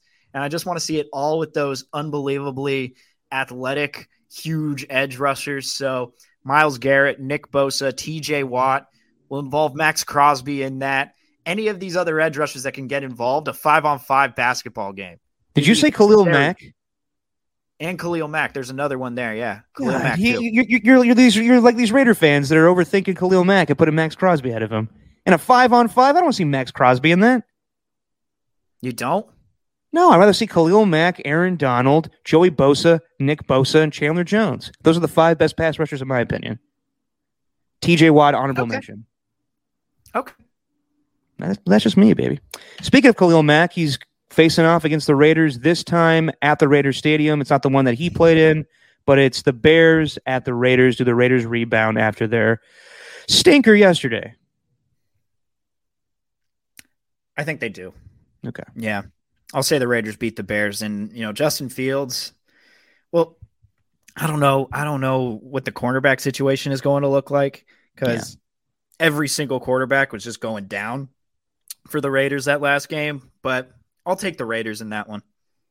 I'll take the Raiders as well, even though I think Khalil Mack will make life hell for Alex Leatherwood, but we'll see how that goes. But I think in the end, they'll do some quick passes and maybe some runs. Get the running game going with Josh Jacobs. I'll take the Raiders in that one. Giants at the Cowboys. Cowboys are very good this year. They have been. Cowboys. Niners at Cardinals. We don't know who's playing quarterback for the Niners yet, but I don't think it really matters. I'm taking the Cardinals. Yeah, I'm going to take the Cardinals too. Although, if the Niners do win, I wouldn't be surprised.